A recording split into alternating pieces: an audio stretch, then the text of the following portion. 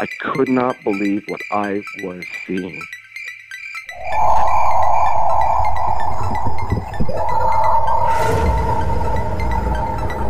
I could have filled the back of his head with 5.56, which is an absolute joke. Well, it's not an ape, because if the Sasquatch was an ape, we would already have one. What are these elusive hominids that stalk the wilderness? Your host, two-time witness and field researcher for more than 40 years, William Jevning. Welcome to the mystery. Welcome to Creek Devil.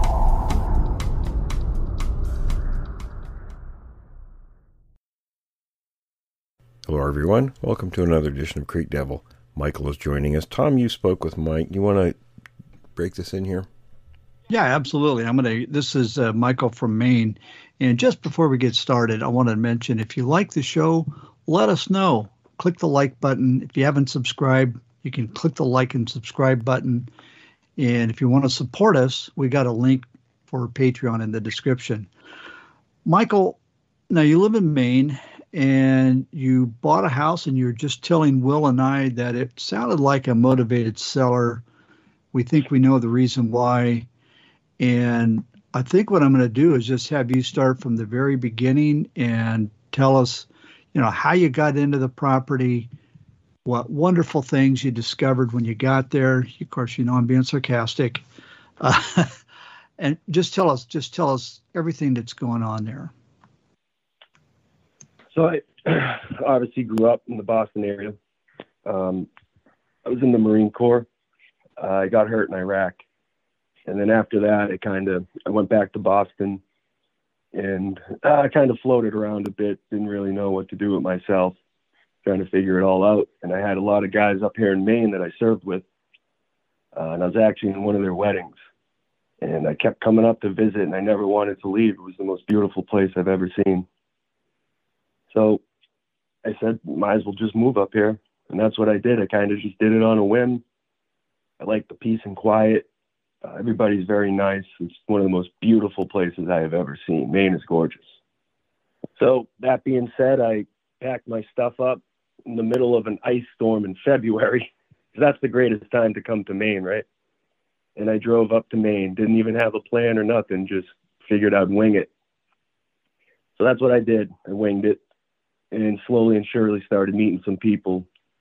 And make a long story short, I lived in Bangor for a couple of years in the city, and it was time for me to start looking at houses. I didn't want to rent anymore, and it was just time. And the market was crazy. I'm sure you guys remember the housing market. About a year ago, 6 months ago, it was insane. I couldn't find anything. There were 30 or 40 bids on every house. I was getting outbid. I didn't think I was going to find anything. And one day I'm scrolling through the prospective houses, and I see this perfect little cape, a 900 square foot cape, which is perfect. I don't have kids. It's on this beautiful lot. It's on a private drive, and 1,200 feet through my backyard is a harbor, a saltwater marsh. It's where the Penobscot River and the Gulf of Maine intersect. So the fresh water meets the salt water. So it's just a very unique area in and of itself just because of that. So I thought this seems a little, the price was good. Had new porch, new things done to it, a new foundation. It's got what they call them, a he shed or something. It's got this like a man cave out in the back, right on the edge of it was perfect. I thought something has to be up. It's from 1906. Maybe it's haunted. I didn't know what, but I found it odd that this house was just sitting there and there's no action on it, and it's just in a beautiful location. So we went ahead and made an offer, and I think that day, my friend was my agent, my real estate agent. I think they accepted it that day. I was like, what? That's a little, like, they didn't want to barter. They didn't say, hey, well, hold off. We could probably get a substantially larger amount of money than what I was offering because the way the market was, but no, they just took it. So I thought this was great. finally something's working out for me. It's the start of what I'm looking for. I can own a home. Where I come from, owning a home that's like a big deal. You've kind of made it. That's a big milestone. So for me, I thought this was perfect. I got a house near the ocean, surrounded by forest. It's just perfect. I moved in August 5th. August 7th. I was the 7th or 8th. The friend that I served with, he lives, I don't want to say exactly where, but maybe 40 minutes from me. And this would be the first time that I've left my house all day and come back late at night. I got home at about 9, and I pulled down, like I said, I have a private drive, and it's right before you get to a cape. Juts out into the ocean. Pulled down my private drive, and it's August, so I have my windows down. And for some reason, I hit my headlight. I don't know why I did it. I don't know why I did that, but something said, kill your lights. I have a really quiet car. And I rolled down my private drive, and there's a bend. And as soon as I got to right about in front of my house, thought I heard, sounded like gunshots. I popped it in park, and I killed it. I'm listening. And from about 50 yards into the woods behind my house, there's 2 creeks that run by my house on my left and on my right. It's about a 30-foot drop off into each. You can't see down there. And you can hear the water running. And those creeks run that 1,000 feet, 1,200 feet straight back to the harbor, the tidal flats. I heard what I thought were gunshots coming from down that creek. So I shut the car off and jumped out. And I heard it again, but it sounded like rocks being hit together. It was not gunshots, but it was loud and it was frantic. And it weirded me out because I thought, there's no one really around me. My neighbors go to Florida for the winter. I don't even think they were around at this time. It's not the winter, correct, but they weren't here. First thing I thought was, I'm not going to say her name, but why is she down there banging rocks in the creek next to my house? I thought maybe she's a little off or something. And then I heard it again, and I thought, this is just bizarre, and it scared the ever-living crap out of me. And then I heard crunch, crunch, crunch, crunch, something taking off towards the ocean. So that's all I needed to hear. I ran in the house, locked and loaded. I ran upstairs.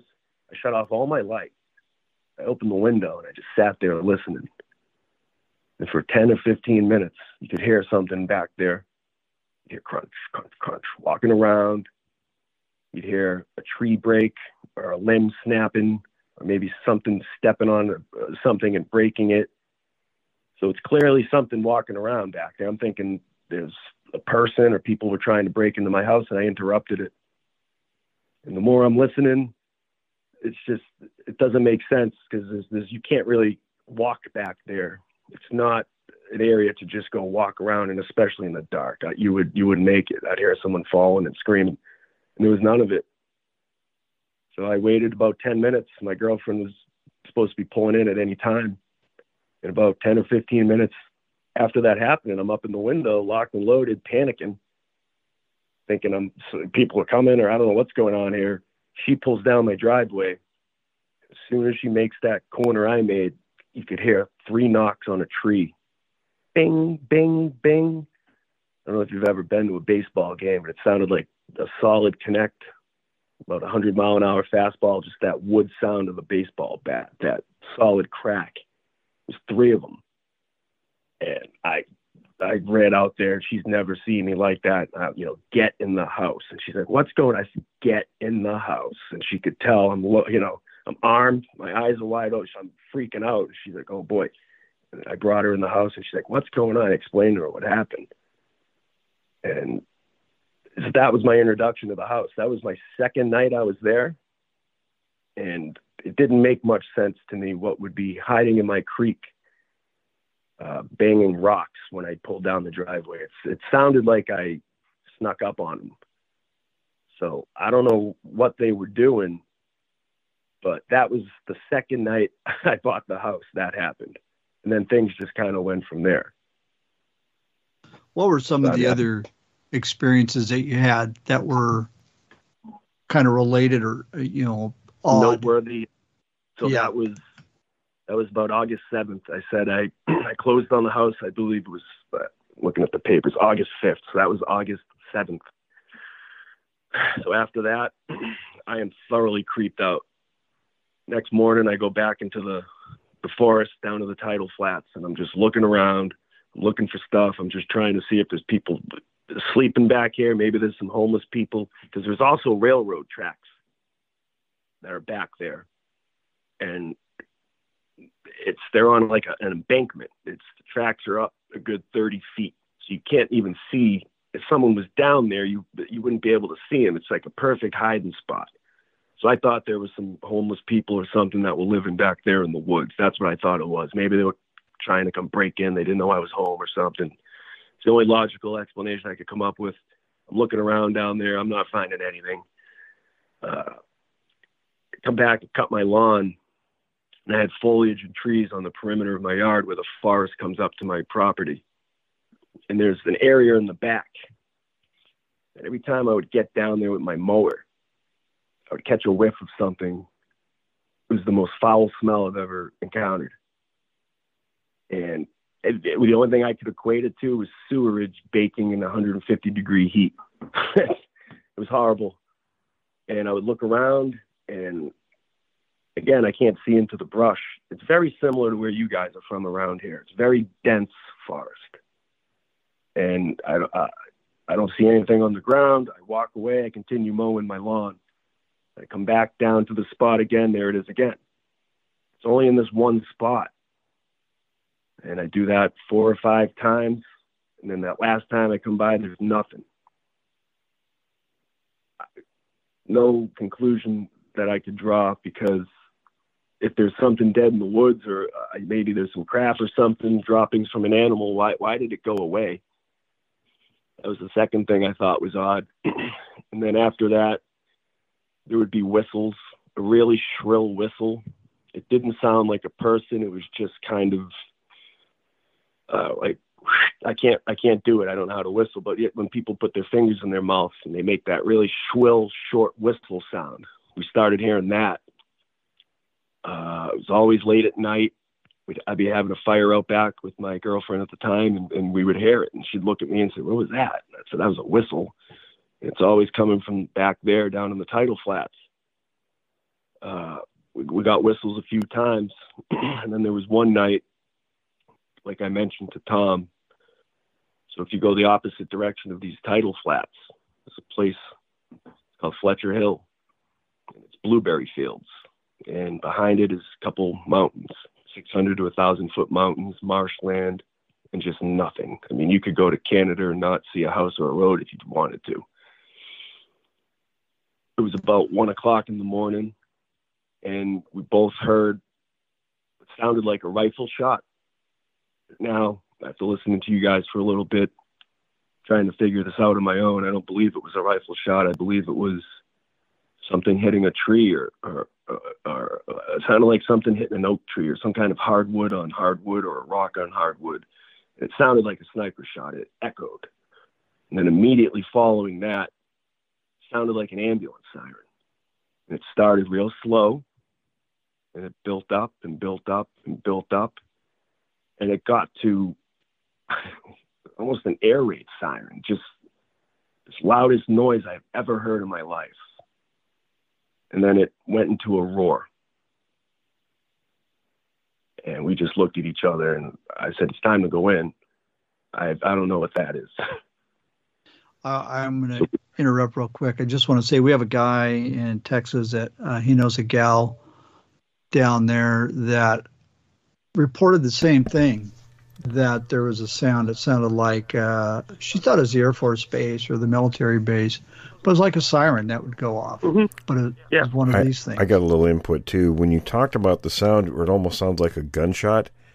My old buddy Milo that I grew up with, he knew a gal near Fort Lewis, and she actually had activity going on around her property and recorded that. I can send you that recording. We have that sound.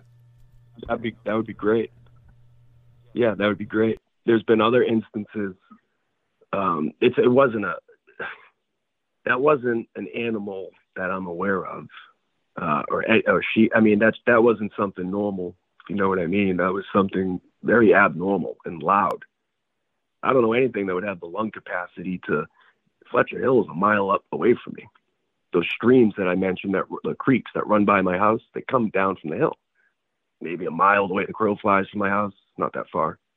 But for me to hear something a mile away, maybe more, as if it's 10 feet behind my house, that's concerning. I can't imagine the lung power. That's a hell of a lung capacity. Right. So it's got to be big, whatever that is.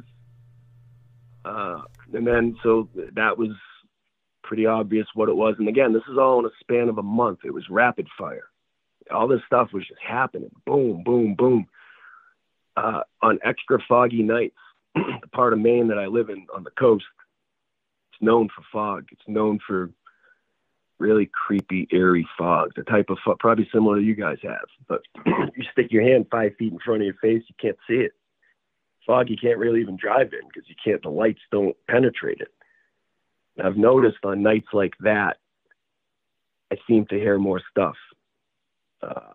Whistling, crunches, just a random snap or a break back in the creeks, a couple 100 yards behind my house, just a random pow, snap, things like that. I should say, some apple trees. I've since cut down all the shrubbery. I've cut down trees. I've cut down just about everything. I can see clear into the forest now. So I don't have these apple trees anymore for obvious reasons. But I had 5 apple trees, black walnut trees. Those are pretty rare for around here. I have about 60 turkeys, probably more, that live behind my house in the woods. I've seen bobcat, I've seen fox, I've seen coyote, there's owls, there's, you name it, it's in my yard. I get the impression that these things hunt behind my house where those creeks go down to the tidal flats. Oh, and I told Tom I have pictures of the stuff too. I've got pictures of footprints back there, these tree bends, snap trees. And I made sure that the only pictures of the snap trees to take are the ones like I've seen you present, because that's kind of an area where you can get into some trouble where wind and snow will do some stuff to limbs. But these are very obvious. It's what there's a picture of you, Will, I've seen, and you're pointing to a tree break. It's identical, absolutely identical. And the footprints I've got from back there, same thing. The toes are on the side, and they look like peas in a pod, circles. It's not a human foot. I've got pictures of that. This is all behind my house. I feel like these guys, and I've been told from people, and I have to say, not many people, you just get some more, people are going to be more apt to give you a little bit more respect right off the bat than they would say, and I'm not trying to sound arrogant, but people are going to be more, they're going to converse with you and maybe be upfront with you because they get a little bit more respect maybe of your service or what you did. Yeah, they pay attention so a little bit. I've had, yeah. Correct. And I've had some people pull me aside, tell me some of the stuff. So I know I'm not crazy. They are coming from Fletcher Hill. They've been up there for hundreds of years. The Indians talk about it. So I know I'm not crazy, but I thought I was for a little bit, I'll be honest. You're not crazy. Yeah. Well, these are repeating patterns. Have you talked to your neighbors about anything odd going on or anything like that? And if so, what was their response? Yeah, I did. The woman and her husband who live, you come off the road that goes to the Cape, and my private drive is right before the Cape starts, so 1,000 feet from the water. The woman and her husband that live right up at the top of my private drive, she came down one day with some garden vegetables. She's a very nice woman, introduced herself. And I said to her, I'm not going to, I almost said her name. I said, can I ask you a question? She says, yeah. I said, this is really not the way I want this to start. And I probably shouldn't say this, but is the people that live here, was there ever any, she said, like Bigfoot? And I went, oh my God, I didn't even allude to that. I barely got the words out of my mouth. And she said, like Bigfoot. And I said, well, you tell me. I'm new here. I don't know. She said, we've had our house slapped. I said, you've had your house slapped? She said, in the middle of the night, me and my husband would be sound asleep and something slaps the side of the house. It wakes them up. And they're right against the woods as well. And they'll get up, they go look around, there's nothing. And I said, well, how many times has that happened? She said, it's happened a few times. And the husband just says, it's the water pump. I said, do you guys have a water pump? And she said, no. So, yeah, she was one of the people that was very nice to me and said, there's people down on the Cape, down on Cape Jellison that have odd things happening to them. She told me a couple stories of a woman was doing dishes or cooking. I don't quite remember, but she was looking out her window and there was a chicken coop. And she looks up and everything's fine. She looks down, she finishes her dishes, puts some stuff away, comes back, doors swinging open, a bunch of them are missing. She didn't hear a sound. It was locked or latched. There was no blood, no feathers. And things like that have gone on. And then another person told me about 7 years ago, all of the livestock and animals around here just were going missing. And it was like a big deal. And no one knew what was going on. We're talking like horses, goats were just missing, being taken. And it was like a big mystery around here. Everyone was talking like, what's going on? No one knew anything. And I guess the police or whoever had some kind of half-cocked trail cam photo of like, it looked like the rear end of a golden retriever or something. And they said, they tried to pawn it off as a strange cat or an animal that came down the tracks from up north or something and just, went on a rampage, killed everyone's animals, and then that was the end of it. But that's not what happened because the animals were just taken. There was no blood. The scene wasn't disturbed, in other words. That doesn't compute to some kind of mountain lion or something they were trying to pin it on coming into town. And then you would see blood, you would hear something, there would be fighting, and there was never any of that. And plus, all the guys around here, they're gun owners, they're woodsmen. You would think if something was killing all their animals or stealing them or whatever, that they would figure that out real quick, right? I know I would stay up multiple nights with night vision and wait for whatever that was to come back and take it out. But no one ever did that because nothing was coming around. Everything disappeared, and then it stopped, and then it was over. I found that to be truly odd. She said that was 7 years ago, and nothing's happened like that since. No one knows what happened. No one ever heard of anything again. And she said it seemed very strange the way they presented this half-cocked trail cam photo of what clearly looked like someone's dog. And they're saying, oh, yeah, that's like some kind of mystery cat or something. And that's what did it. Nobody believes that. Nobody believes that. So that kind of stuff's gone on here, too. There's other stuff that goes on. There's a restaurant half-mile from my house at the base of Fletcher Hill. It's a seasonal restaurant. I live in a town. It's probably 1,200 people in my town. There's not even a stoplight. It's not open year-round. They just opened up, I don't know, a month or two ago. Twice. The first week they were open. Once at 3, once at 4 in the morning. I woke up from a dead sleep. Not only did I wake up from the sleep, I woke up as I was flying through the air onto my feet. And I'm a dead sleeper. I would sleep through artillery. I've been to Fallujah. It takes a lot to wake me up. And this was so loud, it woke me up. It sounded like someone hitting the side of their dumpster with an aluminum bat. About 3 and then 4 in the morning. The first week that their restaurant's open, I hadn't heard that all winter when they weren't open. I found that kind of odd, too. The second time I heard it, I jumped in my car. I figured maybe it's someone, a homeless person or something. Again, town of 1,200 people, not a stoplight. Everybody knows everybody. There's no homeless people sleeping on the streets here. I flew over there in my car. There was nothing. something was rifling through the dumpster, and it sounded like it just smashed it, almost like it was looking for it. The first week that restaurant's open, coincidentally, I hear something rifling through the dumpster, and then it sounded like it was angry and smashed the lid down or punched it, or it was so loud. Like maybe it didn't find food or something. I don't know. Add that to the list of strange things. I mean, there's just so many odd things. It's more hearing things than seeing it. I find X's at that Fletcher Hill. Highway intersects the hill, and on the left is Fletcher Hill, and on the right, I think it's Blanchard Hill. Blanchard and Fletcher Hill come down to the water. They go by my house. And there is an X of 2 pieces of tree. They're perfect width.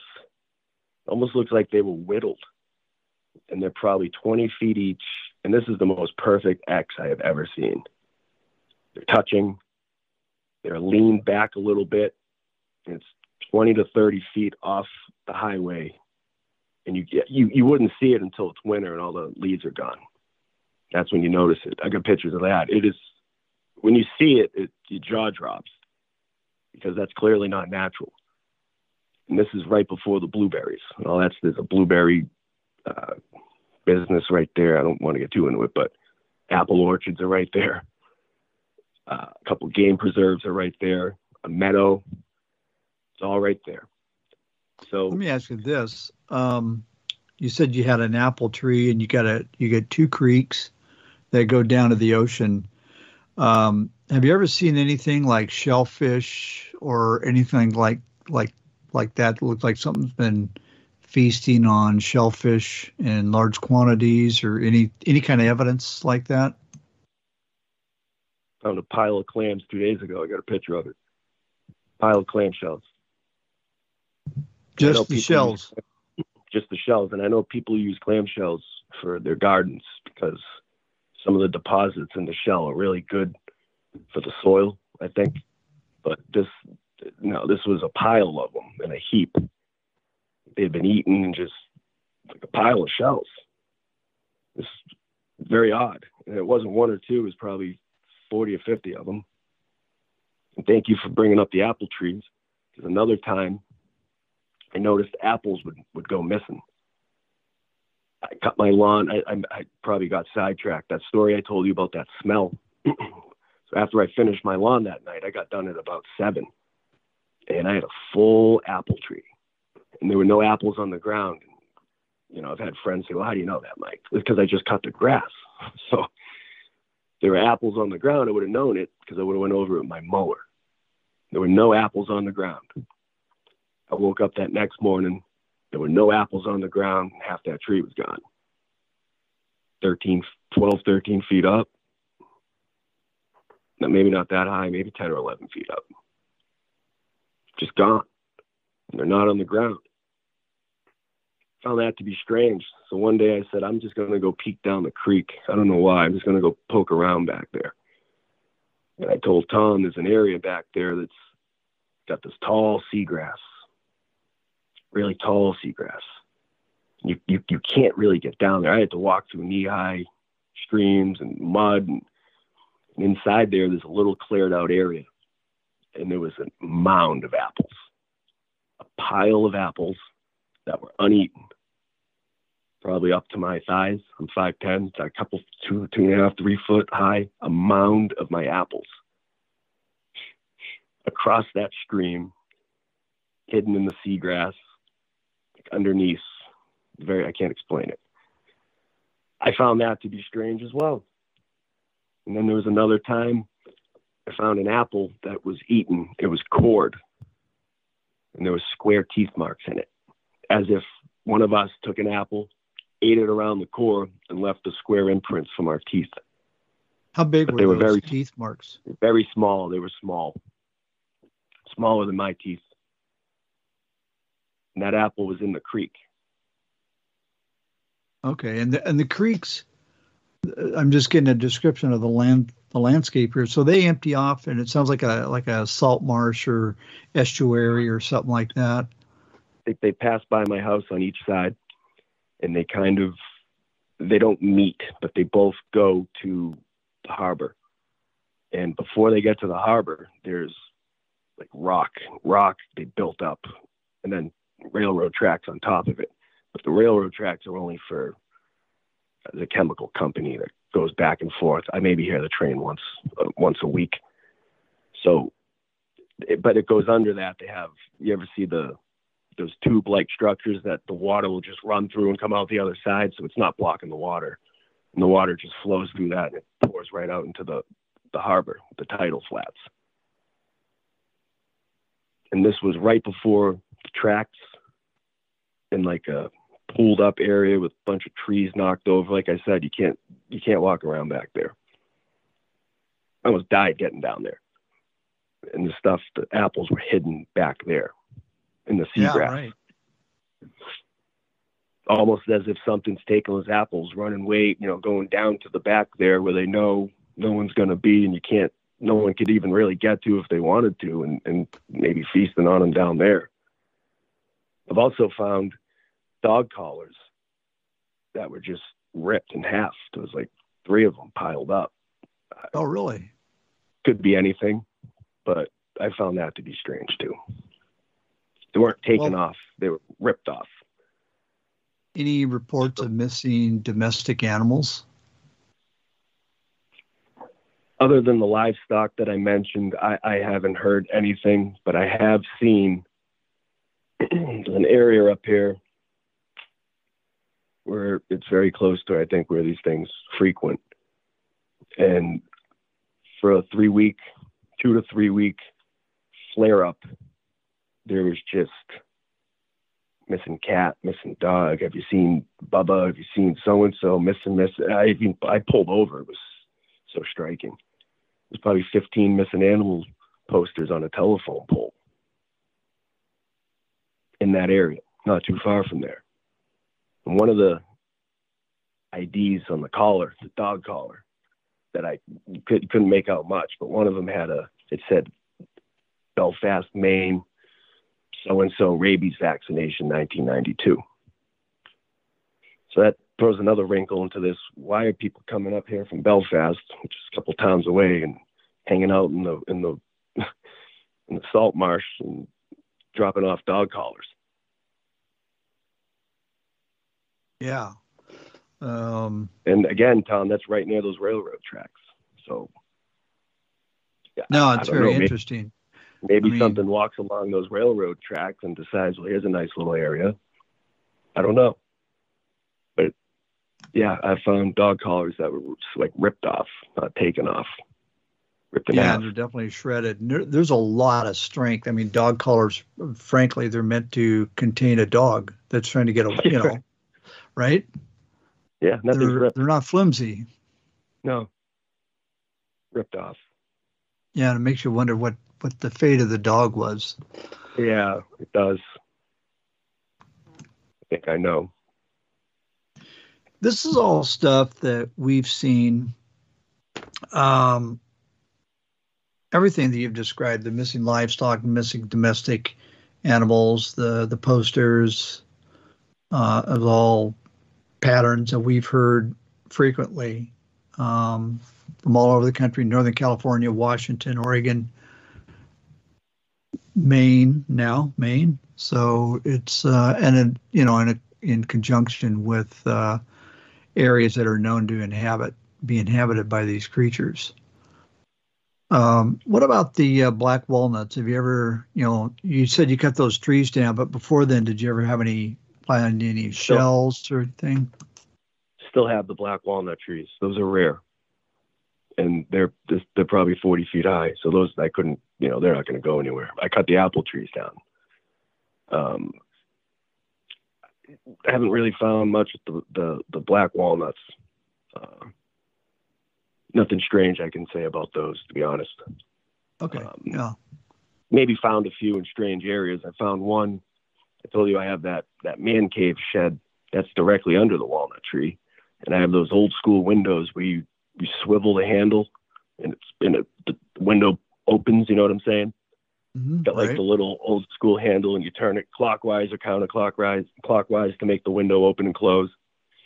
And in those gears, I found one stuffed in the gear because I tried to close the window and it wouldn't budge. I looked, and there's a black walnut stuck in there. And there's an overhang to my roof. There's no way for them to fall down where it was. And I have found one before, very precariously perched on a very small tree branch, maybe 9-10 feet up. It was just like it was just sitting there. I don't know how that would have also happened, but other than those two things, that's really all I've ever found with the walnuts. They seem to like apples, but I don't know if the fact that there's not many black walnut trees around and I have a few, maybe that's something that would entice them as well. Are they even edible? I don't know. The black walnuts? Yeah. Yeah, I think they are. They're it's akin to cracking open granite, to get to it. But right, yeah. And you can't get that stuff off your hands either. Yeah, right. But other than that, yeah, I think they're pretty good. I like them.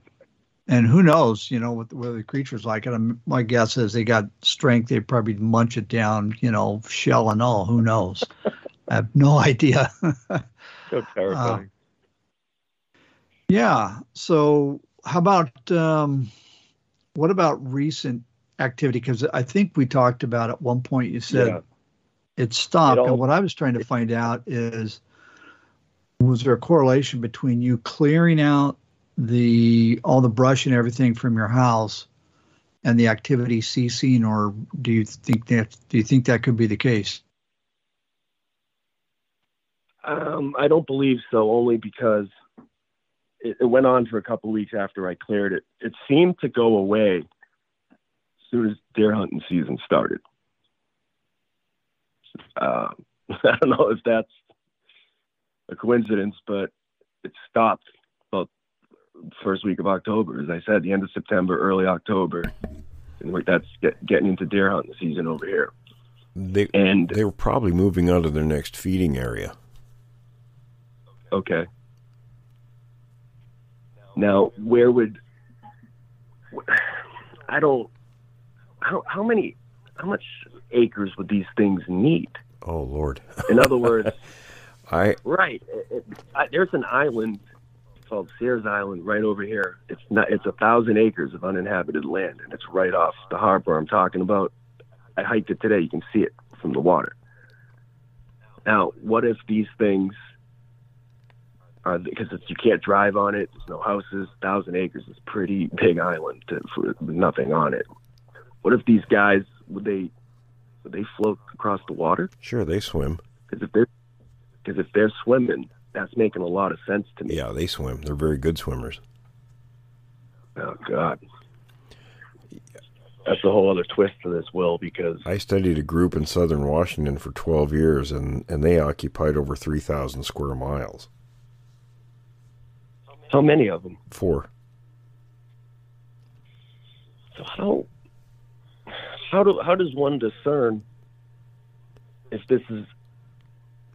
It just seems to me like, for me to have all this going on, that what are the chances of 3 or 4 of these things that cover that much area having constant contact with me? Oh, sure, it's common, sure. So they just cover that much ground? Oh, yeah. Jeez. So then the reports around here that they're all around me, every direction, everywhere. Right. Are these things kind of like that? Are they just everywhere? Or maybe not everywhere, but there's more of them than we think? There's a lot more than people think. Okay. So then it's probably not the same group or 3 or 4 of these guys that are being seen all over Maine, right? There's got to be others. Oh, yeah, there's other groups, sure. Okay.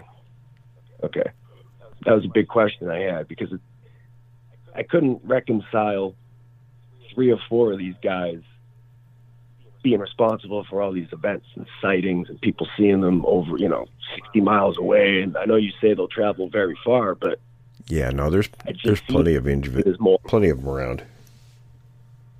Okay. That's what I thought. How do they view us? Because I have to say, I don't. Well, typically it's scary. Typically, they don't like us. Okay. And I think that's historical, and they come around because we're an easy source of food. Right. Like when Tom was asking you about pets, with the missing pets, that's a indicator. If all of a sudden there's a lot of missing pets, well, they come after pets, pet food, livestock food. Anything that we leave laying around that's, to us it's not a big deal, but to them it's an easy meal. Right. Much easier than sitting out for hours, stalking prey and ambushing something. And garbage. No, in garbage. Oh yeah, they'll pick through garbage. I forgot to mention, when I bought the house, there was one of those compost, big black compost container. I don't know if you've ever seen them in people's yards. Yeah, right. Very, very big, almost probably 4 feet high and 3 feet wide. It was just full of compost. So this could be another reason they were poking around over here. Well, I wonder what would make them cross the line of, I don't know, but why would they then cross that line and go for a person? I think it works like, I remember seeing a show a while back here about serial killers, and it's sort of they were looking at these, I can't remember which all people, some well-known, some not, and from when they were very young, and sort of how they developed as they got older. And I think these things, it was a matter of building confidence, learning and building confidence as they grew. And I think these things are kind of the same way. You get a lot of different things that happen when people encounter them, and it all depends on what developmental stage these creatures are in, if that makes sense. Yeah, and it does. And if they're predisposed to doing that kind of a thing. They're a lot like people. Yeah, exactly. That's interesting. Do you think they have personalities that are individual to each of them? Like I'm sure they do. I mean, all primates do. Mm-hmm. So then there might just be some that are just violent, angry, right, and bitter.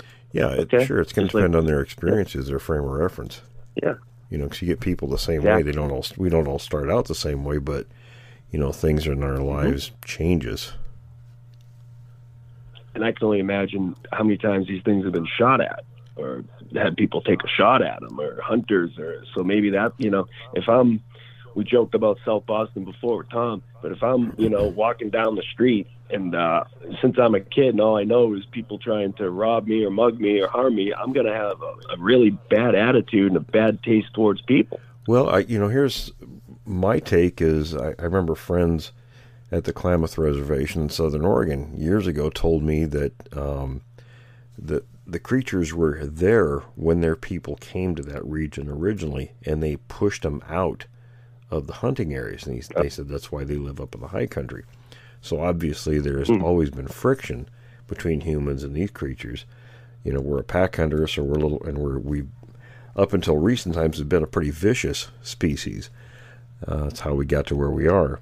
We might not be physically as adept as they are, but as a group, as a pack hunter, pack hunters are probably the most dangerous thing on the planet. So, and, Tom and I are old guys, so, when we were growing up, we shot at everything. Right. And that kind of stopped, I suppose. What do you think, Tom? Probably mid-'80s? Yeah, that's what I was thinking exactly. And, so up to that point, yeah, they'd be pretty wary. But now it's kind of reversing.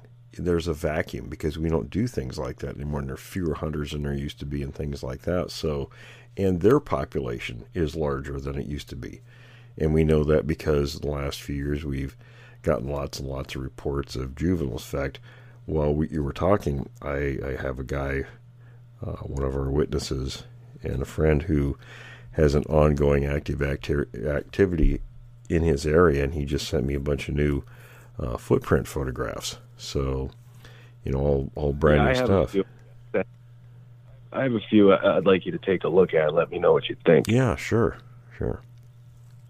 Is that something you find that their foot is human looking, but it's not quite. The toes, It's different, almost like peas, in a pod. That's exactly what they looked like, and they were slanted, exactly, almost going down the side. Yeah, exactly. Okay, yeah, that's exactly what this looks like. Now I have a size 12 foot, and it was 2 inches smaller than mine in my shoe. So do you think that's a younger? It could be a juvenile, but there's also a different variation in that part of the country too than what we have out here in West. Really? And I've got some really good tracks, and I can't remember where in Canada. It's Eastern Canada. A couple of moose hunters, New Brunswick, found some tracks and sent me the pictures, and very, very good prints. But they weren't huge, like the ones we get out here in the West. Yeah, no, these weren't huge. They were smaller than my feet. Yeah. So are these guys maybe a different type? They're built different. A little bit. But yeah, I mean, I spoke to someone that had a run-in with them that I trust, and he said it just looked like a caveman. Exactly. And if you're familiar with the Minnesota Iceman story, that's what we term what I call the Type 4. That's the type of creature we're talking about. It's not like what you see in the Patterson film. It's a different variation. Okay. And that's what evidently is around here. Right. Yeah, that's predominantly. I mean, now there are the other kind occasionally, but predominantly that's the type you have there. Do they have a different temperament than, say, the others? Are they more violent, less violent, more prone to aggressiveness? Or well, we don't really know all the details, but our anthropologist Forrest talked about, and she's talked about this a few times, hasn't she, Tom, about primates in the wild, their temperament. Typically, primates in the wild are kind of nasty characters. All primates are. There's none of them that are really friendly. Okay. But like any, so you can almost like any wildlife, you definitely want to consider it being not friendly. Right. Yeah. There should be apprehension there. So you can almost juxtapose primate characteristics. I don't want to say across the board, but from species, and almost make a kind of like a running tally of how these things may act. Yeah, exactly. Comparative anthropology. What we know about the primates. Mm-hmm. Okay. You bet. Okay, that makes sense. That would be why they have a range. Yeah, exactly. Don't gorillas do the same thing? Yes. It's on a smaller scale, but it's similar. It's interesting. Do you think these things are more, as Tom said, I think they're not human, right? No, not at all. They're not an animal. No, not really. They're a hominid. They're kind of the same thing that we are, but they're not the same species we are. Big difference. It's wild. It's like when they like to compare chimp DNA to human DNA, sharing 98%, but that's kind of it's a poor way. That 2%. It's huge. It's a very poor way to explain it, because that's huge. The differences. Yeah. Mm-hmm. So these guys are intelligent. Very much so. They're maybe close to us. And they watch us a lot. It's like when you mentioned slapping in the house and things like that. That's trying to get a reaction. They're trying to count heads. Huh. That's interesting. Numbers mean something to them. If there's more people than them, that's a big concern. Now, do you think maybe they were getting the idea of trying something, so they wanted to see how many people were around in that funny little wood box? Well, I'm sure they're trying to gauge, their own safety too. If there's new people in there, they want to know how many, what they're doing, things like that. So, yeah, it makes sense. Could he have been checking for a dog when it was banging those rocks in the creek? Sure, could have been. If I had a dog? Oh, yeah, sure. That crossed my mind. Occasionally I'll hear a dog down near the ocean. There's farms on the other side of the creek, and every now and then you just hear those dogs going crazy. You ever hear sounds, animal sounds that sound off? Oh, yeah. That sound off like they're not the animal? Yeah, owls. That's a big one around there here. You go. Strange owls. Yeah. Where have we heard that, Tom? Yeah. Yeah, but they move. Yeah. Yeah, the 800-pound owls, right? 800-pound owls, and they move. They'll start across the street. Yeah. And then they'll gradually, in 20 minutes, they're behind my house. So owls typically don't do that, right? Don't they stay perched where they're at, and they only make sounds if something's walking up to them or causing a problem or disturbing them. I've never heard of owls just, going for a jaunt through the woods. Well, that's what it sounds like. They will if they're trying to draw you into an ambush. They'll do that. Right, Will? Yeah, that never happened to us, did it? Right. Is that something they would try even close to homes? It's possible, sure. Risk. Owls are the big one. I've heard other things. I don't know what they are. And I've played them for people, and they had no idea. I thought I've heard like laughing or sneezing before. Mm-hmm. Sounds like a woman laughing. Heard sneeze type sounds, and I've heard turkey sounds. But like I said, I do have a lot of turkeys around here, but it sounded a little strange. Right. And you'll hear birds like I'll hear seagulls at 3:30 in the morning. I don't know. I don't know where the seagulls go. I'm not sure, but that seems kind of weird too. Is that there's a lot of. I just wondered if, because here on the West Coast we don't get seagulls at night. I just wonder if they do that in Maine or not. Yeah, I think here in California, I think they head back out to the water in late afternoon. You typically don't see them at night, let alone hear them. 3 in the morning. 3 in the morning, yeah. But I just don't know enough about wildlife, not being an expert, to say, okay, yeah, that's absolutely not what but yeah, there's strange. The whistling you mentioned was a sounds. big thing too. That's something the native folks have always talked about. That they'll whistle? Yes. Just Yeah, a night short whistlers. whistle, yeah. Okay. Yeah, that's for sure. I've had witnesses hear that. My girlfriend at the time's heard that several times here. I've heard it before too. And it's interesting, like you mentioned, like when you put your fingers in your mouth and whistle. I can't do that either, but I can't do it. But I've heard that in the mountains. That sounds. You've heard that same whistle? Oh yeah. Okay. I know I'm not crazy, but Tom, you were right. Thank you for, I have to say, both of you guys, because to be able to try and self-educate yourself on any subject, you're only going to go so far before you just especially can't this possibly subject, because there's so much garbage out there. Just crazy town.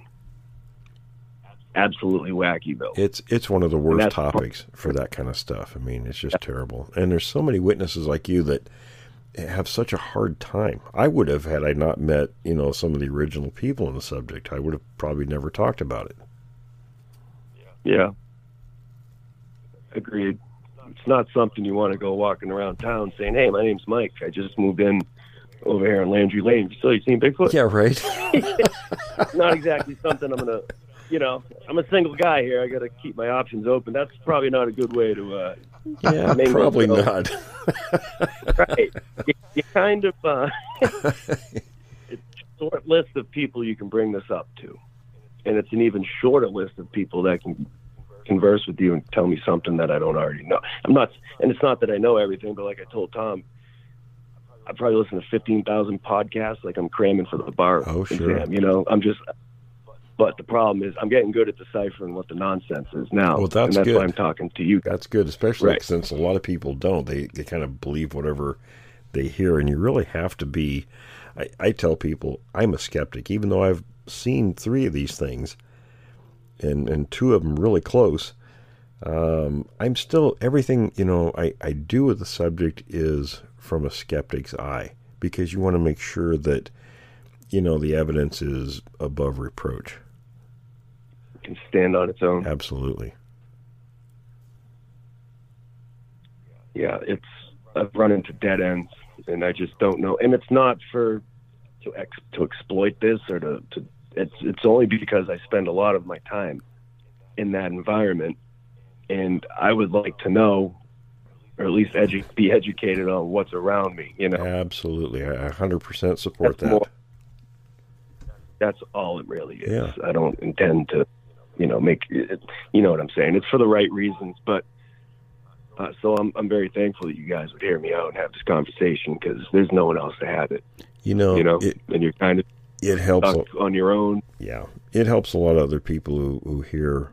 When people like you come on, there's probably 10 or 20 more sitting out there saying, that have never talked about it and won't talk about it. That'll say, right, yeah, that I can identify. That's exactly what happened to me. And Tom mentioned that, and he got back to me awfully quick, and I thought, I'm not one for this kind of stuff, and I'm not, public speaking or anything like that. I'm a pretty private person, but I know how I felt, and I know how that made me feel, and that's not when your whole world crumbles before you and everything you thought you knew is over, that's not a good feeling. So Tom mentioned that it would probably help some other people, and I already feel I can breathe a lot easier just from speaking to you guys.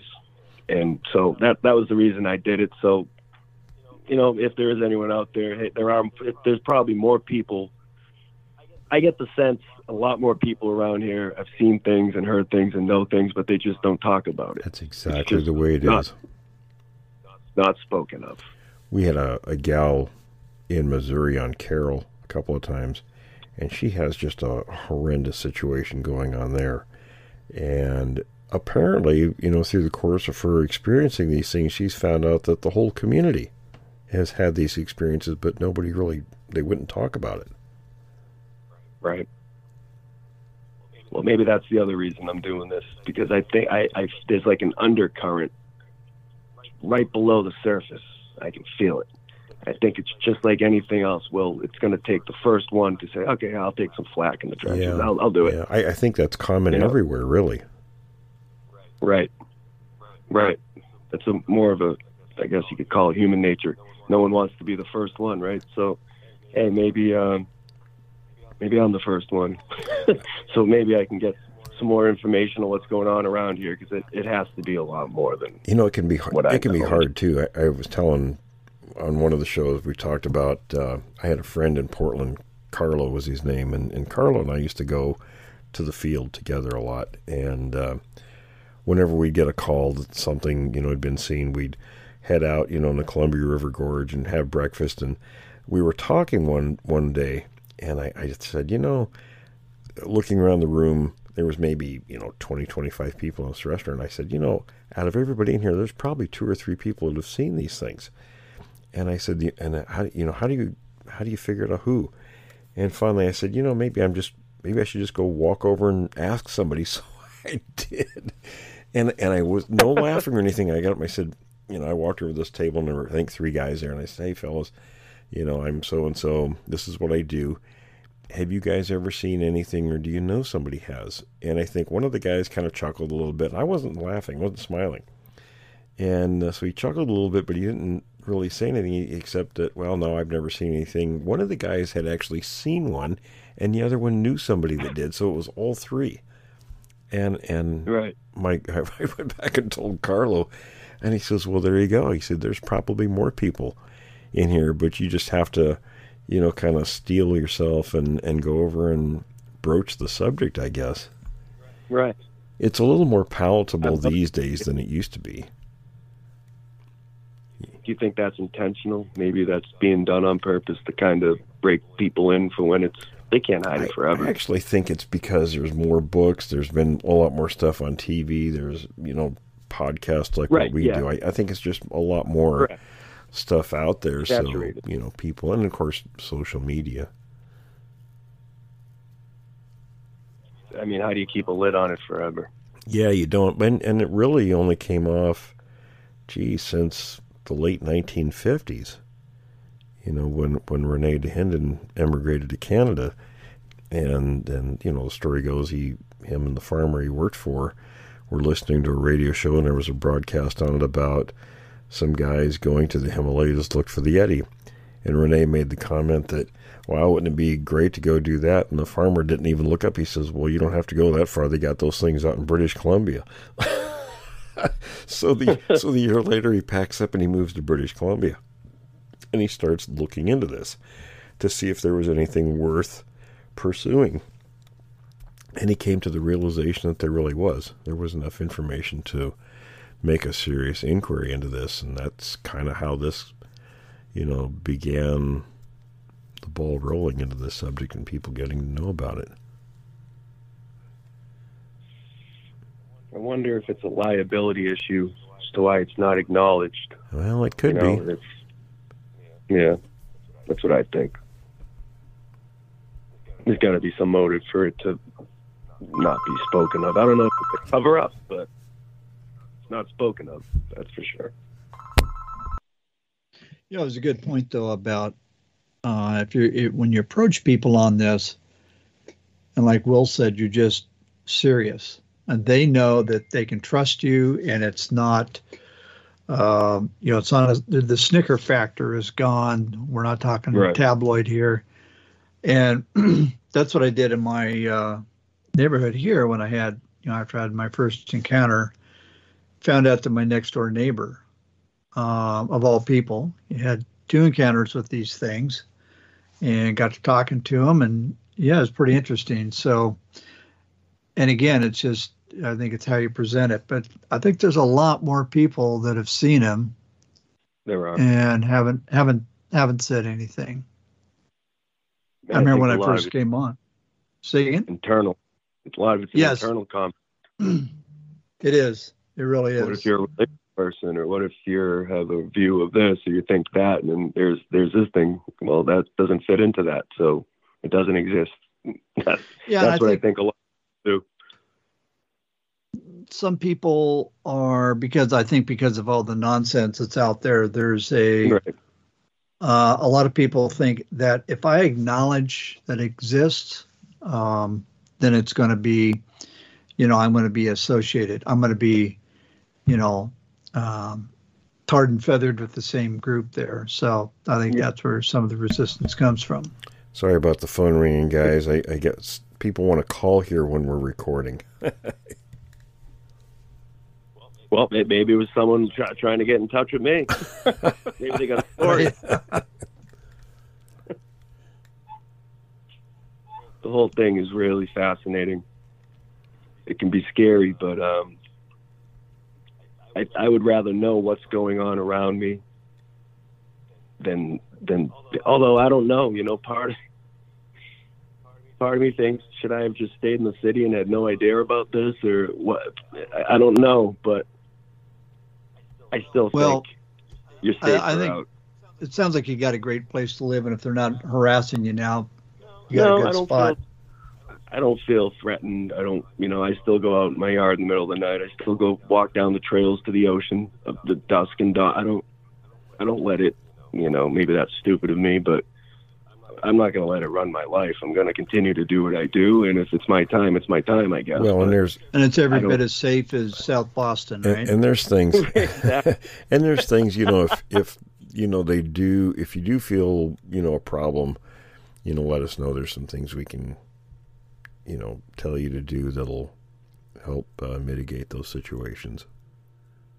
I appreciate that. I feel like cutting down the shrubs and the trees and all that stuff probably helps. That's one of the biggies. If you cut it back at least 50 feet away from your house, they don't like going across open areas.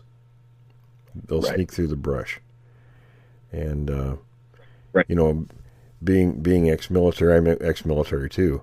That's one of the things we learn, is use cover to maneuver. So exactly. And they're not all that different. They'll think along the same lines. That's amazing. I've heard they move like a military unit. I was told that, yes. Yeah, I've heard that too. Well, that's I kind of look at it like like this. Think of, there's a group of fugitives that live in the woods behind my house. That's kind of how they behave. A bunch of homeless people, right? Yeah, a bunch of fugitives on the run or something, right? Like that's how you treat it, kind of. Yeah, You know, they're out there. They don't want to be seen. They don't want to be bothered. They're going to come sneak around, steal food, do it, maybe shoes, and then run back into the woods. I look at it like there's just some fugitives that don't want to be found out there, because that seems like the logical way to approach it, right? Because they're smart. It's kind of like there's feral humans living out there. Yeah, I don't know how else to really look at it, but there's a bunch of fugitives in the woods. That's what I tell myself. So that's a good way to look at it. Yeah. They haven't done nothing to me. It is what it is, you know. If they're going to do something, they're going to do something. But I feel like that whistling was hey, we're out here, go in, you know. Well, it was late at night. Primates will typically warn you. If they don't want you around, you know, you'll get stuff thrown at you or a display or something. There'll be a warning. Okay. Maybe the whistle could not even been for me. No, it wasn't. They were communicating with each other. Ah. They don't communicate with people. They're communicating with each other about people. Yeah, that makes sense. Or whatever else is they're doing. But people think they're communicating with them. They're not. Do you think it's more of a, we just don't like these guys, or it's like a disdain for us? Or does that vary? I think they're probably taught, you know, that humans aren't a good thing to, you know, be in contact with. Okay. Probably from, you know, long history. They just avoid us. Yeah, they avoid us. But then so do other large primates. You know, and people say, well, why don't game cameras work? Well, if you put something out in their living room, all primates will make a wide berth around especially human-made objects in their environment. It doesn't belong. It doesn't belong. Right. Now, if you were to hang that up in your yard, different story. Because there's other things there that they know. Those are human-made objects in a human place, so that's right. They might not distinguish. Have they been caught that way because they weren't scared of, say, the camera, or noticed it because there was amongst other things that they don't recognize? Well, actually, we do have a photograph of one that was in a farmer's corral with a game camera. Really? Yeah, it's not something, we don't have permission to put it out publicly, but it was a juvenile sitting on the edge of a water tub with its feet in the water. but it's a very clear photograph. You can see everything, huh? Oh yeah, yeah. Wow. And it's from a very active area. In fact, while, like I mentioned, we were talking, that our witnesser sent me a bunch of new footprints from the location. So it's active. It's been going on for some time, yeah. I asked Tom this, and he said yes. So Maine has a history of these things. Oh yeah. Did you support Maine? Yeah, they're Maine, upstate New York, Vermont, Western Mass. That whole region is very active. So there's a lot of places. Okay, I mean, it's prime habitat for something like that. It's perfect. There's nothing but lakes everywhere and water and forest. It's just perfect. So I would imagine that this is maybe not like up where you guys are, but I don't think it's too far off. It's not different. Not different at all, really.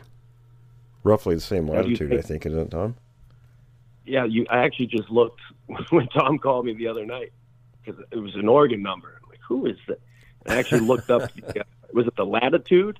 Yeah. The longitude? Quite recall. It goes where I am. It's perfectly in line with Eugene. Yeah, exactly. Oregon. exactly. So it's the So same you're gonna region basically, or not same type of environment. Same latitude, yeah. Yeah. So it's not so much that these guys are just really where you guys are. They're just kind of all over the place. It's more that maybe that was just focused on. Could that be it? Yeah. Because you hear Bigfoot and then you hear Pacific Northwest. You don't hear Maine, Ohio, Pennsylvania, New York. You know, All is it over just the place. that's where the craze was? So that's associated with it, and it's not that. The new tracks I It's mentioned kinda too from bad. the new tracks I mentioned, those come from Arizona. Arizona. And I would have never thought it until he's gotten hundreds and hundreds of footprints over the past, what was it, Tom, probably the past year? Yeah, yeah. It's just an exactly. ongoing, it's crazy. It's just prolific. So it even surprises you guys where you get these reports coming in from. Sometimes, yeah, absolutely. Wow. You know, and I Really think it's lucky. too bad because there's a lot of them in, you know, of course we have them here in the Pacific Northwest, and like you said, it's kind of the goes along with the lore, but really the South, the Southeast, the Southwest, and the Northeast, like where you're at, plenty of them. Ohio, Indiana, Pennsylvania, Even the Plain hello. States. Even the Plain Yes. States. We had Kansas and Nebraska. Where do they hide? Well, if you go through those places, there's nothing but many, many miles of corn. Yes, there is. But some of the sightings come from, let me think, it's northern Kansas, near the Missouri River. They got mountains. Yeah, so Oklahoma. it's a little different mountains. terrain. Yeah. Just That's practically name a place, and you can, other than Hawaii, and you can pretty well guarantee there's been sightings. Fascinating. So do you think a 900 or 1,000 acre uninhabited island would be housing these things? Could very well, sure. Why not? Right. And you said they're good swimmers, huh? They're very good swimmers, yes. Yeah. It's called the Penobscot Narrows, the part of the coast that I live on, and it's where the confluence of, like I said, the Penobscot River comes down and it goes into the ocean, and then there's these peninsulas and islands and estuaries, and it goes down to Acadia State, the park, Acadia National Park. And it's just untouched wilderness. I do a lot of hiking up there. There's mountain ranges, and there's parts up there where people haven't been. Mm-hmm. And if these things can swim, Well, the islands off British Columbia, like Vancouver Island, for example, lots of stuff there. Tom Seward, the native fellow we've had on the show a couple of times so far, talks very openly about it. And there are many people seen around the islands in Alaska and places like that. So, yeah, they can swim out there, no problem. that's crazy. I would imagine they can hold their breath for probably 15 minutes. For quite a while, yeah. Yeah. With capacity like that, they could probably take one breath and pop up over on the other side of the bay. I would imagine. Yeah, they probably are really good swimmers, huh? You would think they're too big, but the ones around here, like you, if they're more human proportion. And they're a little smaller, yeah. Yeah. Now, when you say smaller, was that still 7-8 feet? Could even be smaller than that. Like the Minnesota Iceman, for instance, I think was around 5.5, 6 feet tall. And then there were 3 of them, so they're all about the same height. So, yeah, they could definitely be smaller. The guy that saw the caveman look at one said 6, maybe 6.5. Right. So, yeah, that lines up with that. Fascinating subject. It really is. I would think. Well, you've seen stuff, the plastic bags. Oh, I have a place, and I've told this quite a few times, but there's a place up here in Northern California where I can, if I go there in August, there's usually a lot of Bigfoot scat up there, and I know it's Sasquatch because of the size and quantity. We picked apart one time just to see what they were eating, and the clear plastic bags you get in produce. One of those bags was in the scat, so it would eat in garbage and ate bag and everything. I would imagine that their guts and stomach, they must just process anything. Oh, I'm sure they do. Yeah, they must. Do these guys, where do they sleep up high? They'll stay above the deer, when the airflow, and that's something I learned fighting forest fire many years ago when I went to the academy for the Forest Service, is we had to know how the airflow goes 24 hours a day, right? So you can always stay, away from where the fire is going. So typically, and it depends on locations and lots of factors, but typically, as the air is warmed by the sun, it's moving upwards, upslope. And as it cools in the evening at night, it goes down. And deer will usually sleep about 3/4 of the way up if they're coming up as the air is moving up. And so the Sasquatch will be on the other side. So up higher? They're pretty smart, yeah. So for me to see a deer bust out of the woods across the road that my private road's off of, walk across, stare at me, walk into my yard about 100 yards away, and then just plop down. Is that strange? That's a little unusual, sure. Okay. Because that's happened. So they're not. It's even more interesting if they come and stand right next to you, though. 100 yards away? No. 5 feet away from you. I interviewed a witness that happened to. Walked right up to him? Well, the situation was these two guys went out above the Columbia River back in 1988, and they heard this screaming coming from down below near the river, and it was coming up the ridge towards them. And one guy thought it was a bear, and he didn't want to, encounter a bear, so he ran and got in the car out of sight. So the other guy stood there, and he did see something black go through kind of a clearing, and then a deer popped out, and then it came running right over by him. He said, I could have reached out and touched it. It was so close. He said, but it didn't act like it even cared that I was there. Then the creature screamed again from inside the tree line. The deer bolted. The creature came out of the tree line, saw this guy, and made a dead run at him. And he says, I don't know why I didn't run. I think I was in shock because he just stood there. And it called the creature's bluff. It was a mock charge like gorillas do. And it stopped about 10 feet from him. They looked at each other for a bit. Then he said it kind of got a bored look on his face and walked off into the woods. Huh. The boredom? I don't think that was mutual, though, was it? No, I think he was a little beside himself. It was probably the proverbial underwear changing moment. I can vouch for that. So yeah, I have never seen a deer. I was on my porch. It was like 3 a.m. It was beautiful out, and this thing's just walking towards me, looking at me, not a care in the world, and walked right into my yard, plopped down.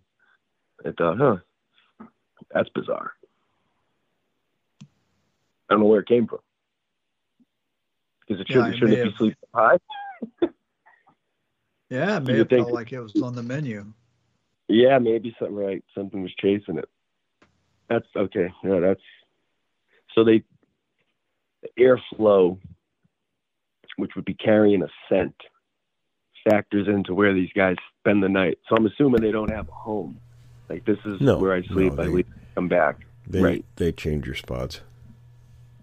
Okay, but they're cognizant of the fact that their scent travels at certain times, at certain directions? Apparently they are, because that's how they operate. Wow.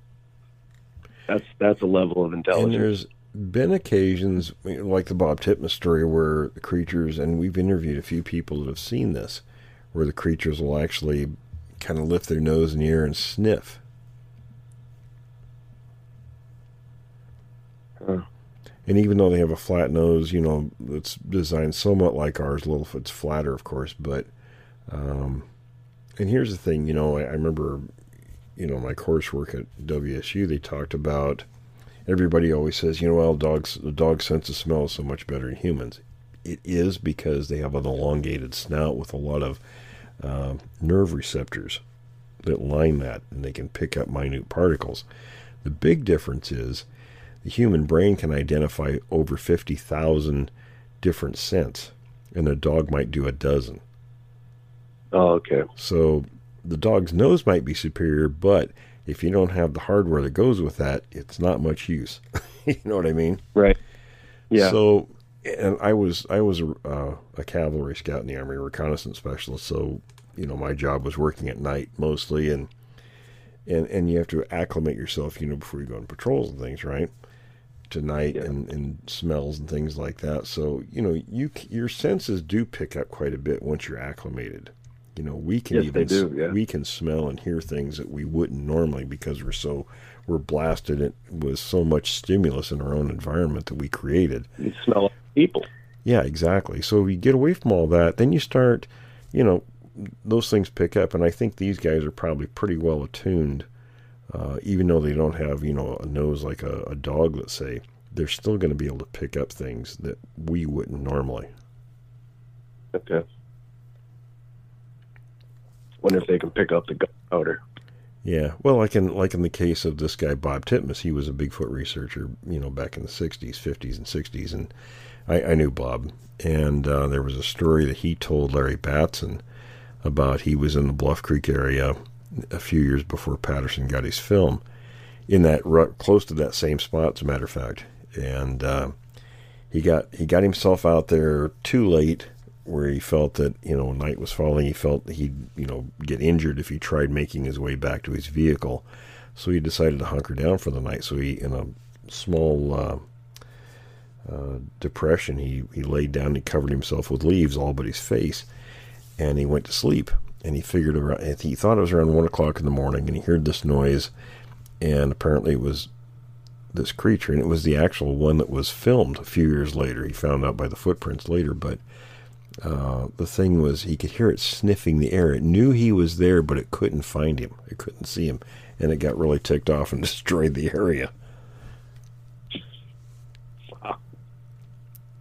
Personally, I can't imagine laying in a hole covered up with leaves while one of these things was close by, destroying the area and screaming and all this stuff.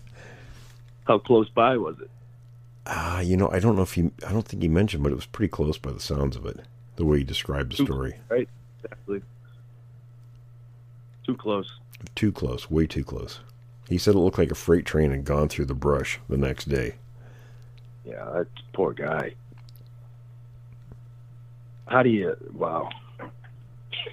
What's going through your mind as you're laying there in a pile of leaves? It would have found me, because I would have crapped myself and it would have honed right in on the odor.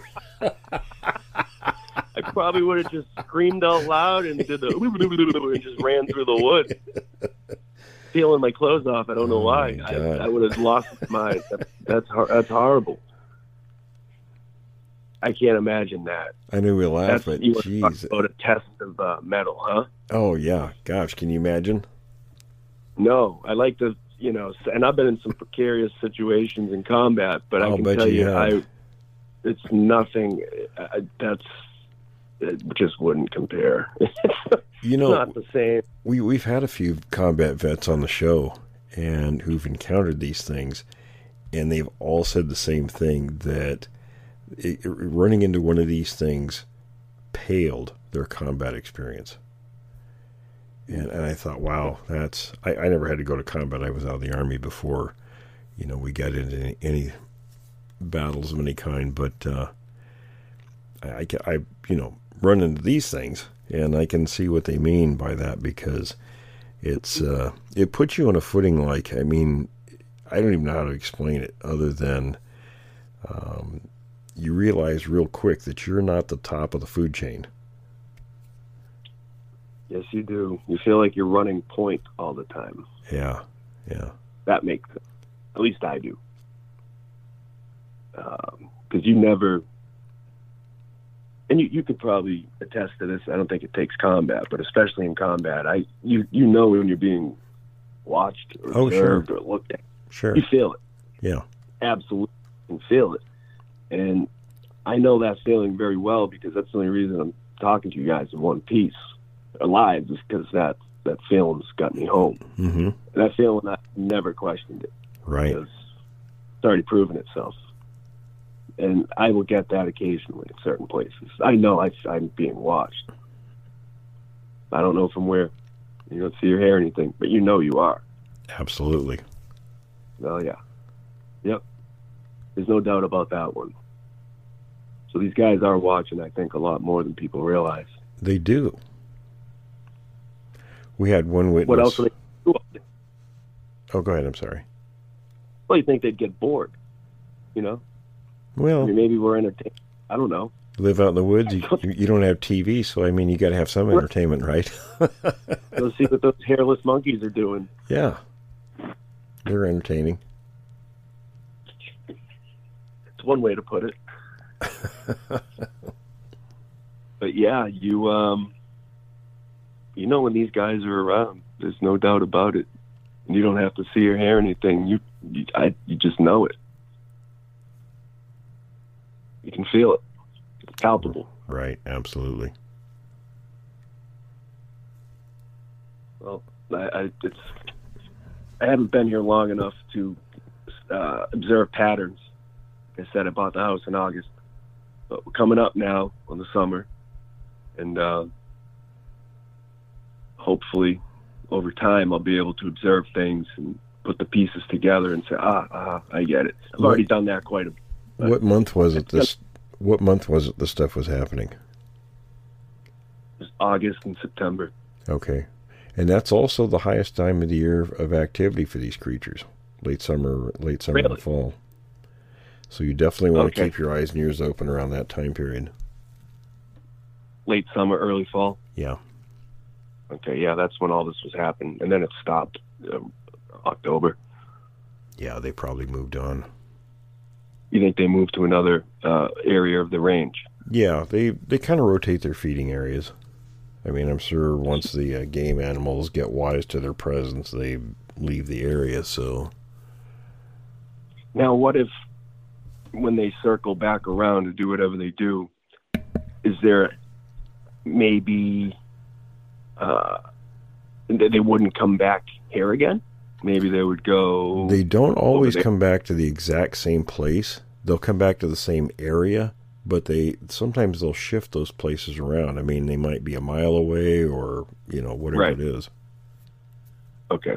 But it's not right on top of it again.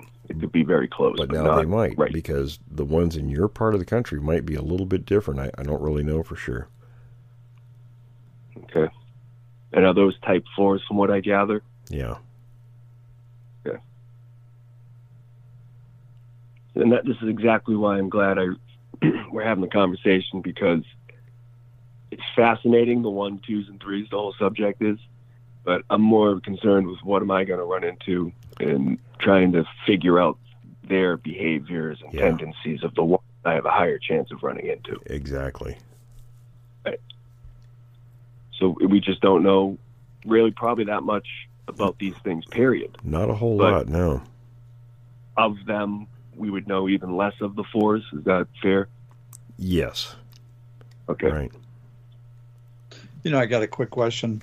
Will, what do you think about if you want to, as a deterrent, place infrared cameras around your house? So you got a 360-degree coverage, and that way you might benefit. You might get something on cam, or you might benefit because you're going to keep them away and deter them from getting too close.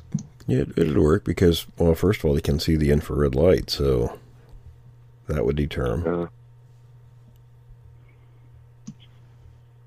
Yeah, I think that might not be about it. If you're interested, that might not be a bad idea to augment cleaning out the area, the brush and trees from around your house.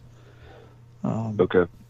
Yeah, and again, it might just act as not only a deterrent, but who knows, you might get fortunate, get them on camera. So, well, listen, Michael, we got to stay in touch, and you may be getting more activity hate to say it, but you might be getting some more towards summer or into summer. And we want you to keep in touch with us. Keep us updated if you get anything new going on. Yeah, and do. I'll send you some stuff too. Yeah, I would appreciate that, Will. Just maybe some things to look for, Yeah, absolutely. Stay safe. Yep, absolutely. That'd be great. I'll stay in touch, guys. I appreciate it. Thank you for your time. Awesome. Thank you, Michael. Yeah, stay on for just a second. We're going to wrap up at this point, and thank you, everybody, for listening.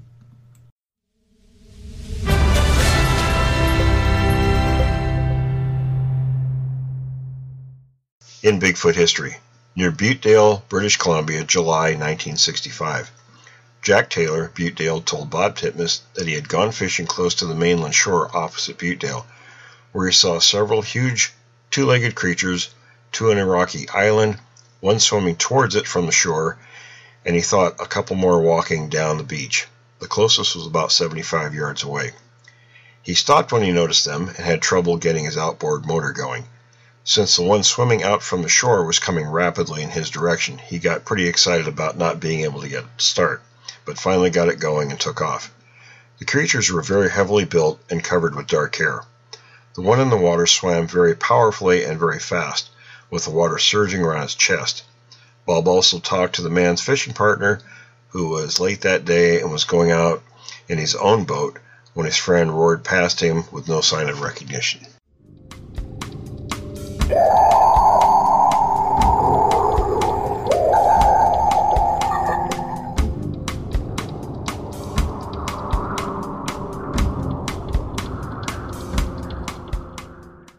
All right, we're back from the break.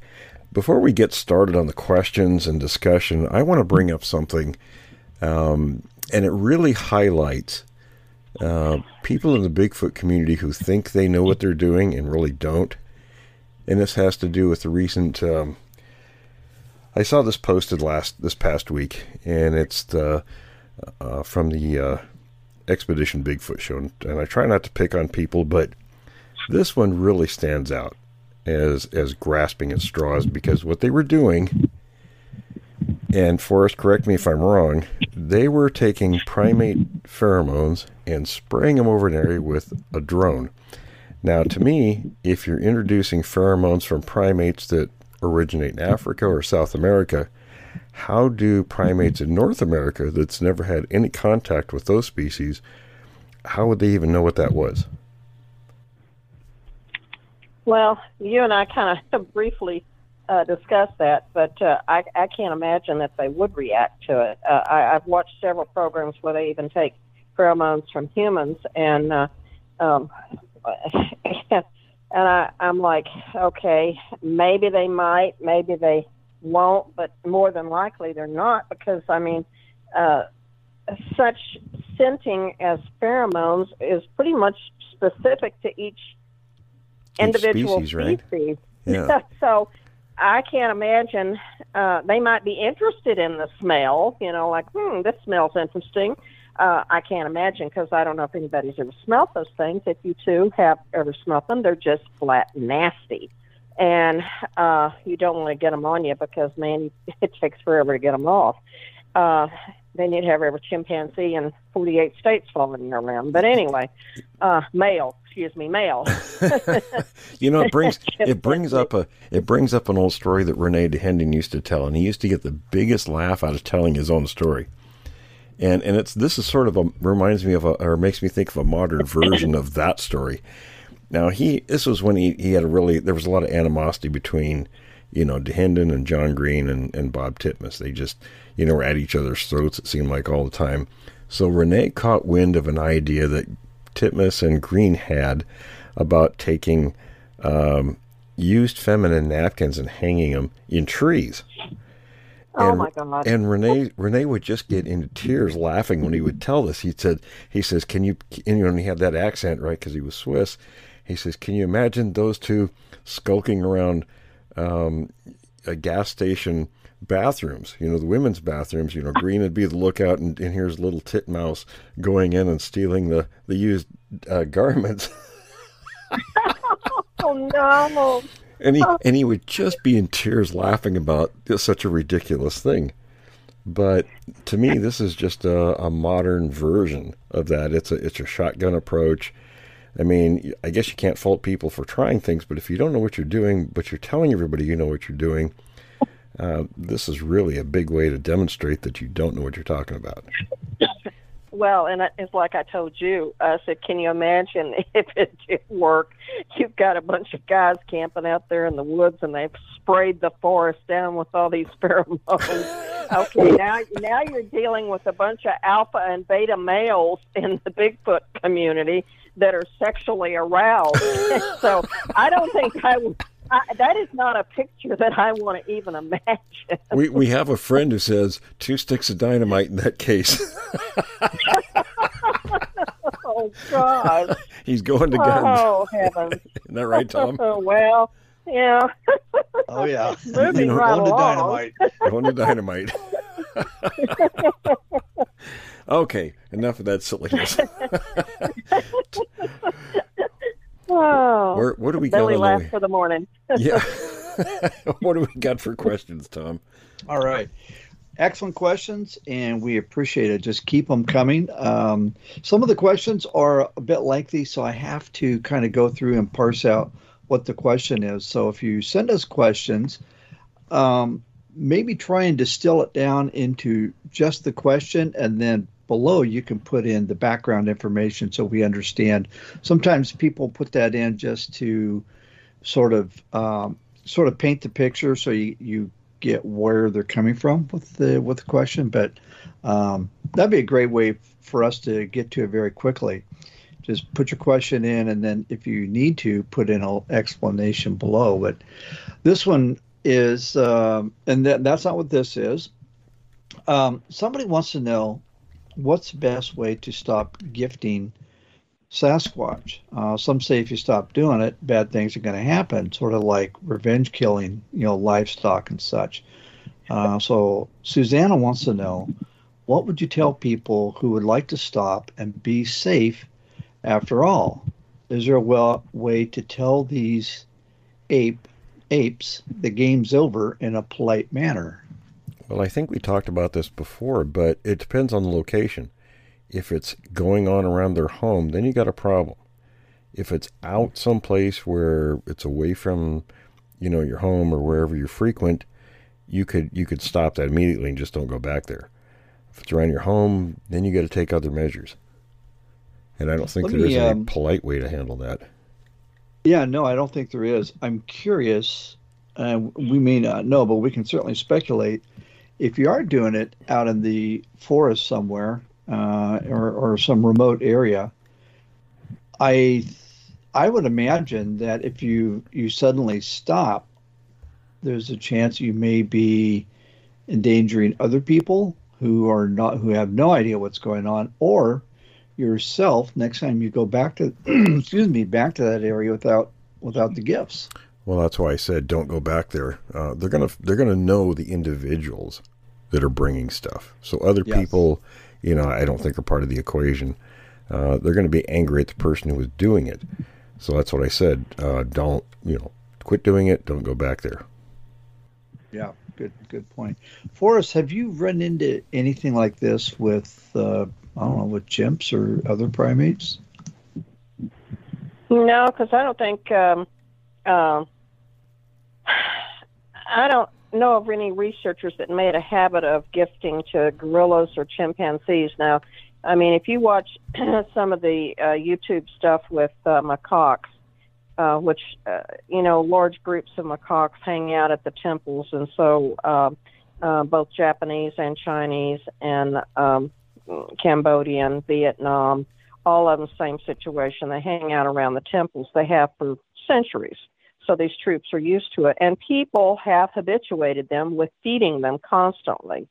And they will get aggressive sometimes with people wanting food and demanding food. And then they get tamed down. And then you've got situations where then the government comes in because one of them walked up and bit a tourist. And, macaques carry the deadly, and it is deadly, the herpes virus B. and it is deadly to humans. Doesn't affect macaques at all. They don't all carry it, and usually people in the United States with pet macaques have them tested. And but it's something that I can't imagine is in relationship to Bigfoot. Why would you even want to start it? Is my thought process. So, giving them food and bring them in, my personal opinion is, don't start it in the first place. And I totally agree with Will. Primates are very good at recognition. I mean, chimpanzees, gorillas recognize individual humans, and I think they're more acute at that than we are in some ways, because we don't recognize humans very well of other races, and that goes for black on white and white on black, and all the other races as well. And it seems that chimps and gorillas and most apes are better at that than we are. So, they could recognize somebody readily. And I think I would be fearful for other people as well going in that area, because you get a pissed off Bigfoot because I've been getting food from humans. Okay, well, the other human's not coming now. Why aren't these humans giving me food? So it's just not something that I think is safe to even get started at all. Yeah, that's a good point. And I think people mistakenly think, oh, they're not harmful. And you wouldn't do it to a grizzly bear, to go out and feed them to keep them coming around. So why would you do it to some other wild creature? No, exactly. And Will and Forrest, both of you have used the term anthropomorphizing. Yes. I think people try to do that with these creatures, trying to see them and make them as human. So, oh my gosh, this thing's going to be appreciative of what I'm doing. It's going to be grateful. I don't think so. I think it's a different species. Mm-hmm. And it's associating you or people with food. And now you come out and you don't have the food. Well, you do. You just, you're the food. Well, you become the food, I think. Yeah. You can't put, human attributes on a non-human species.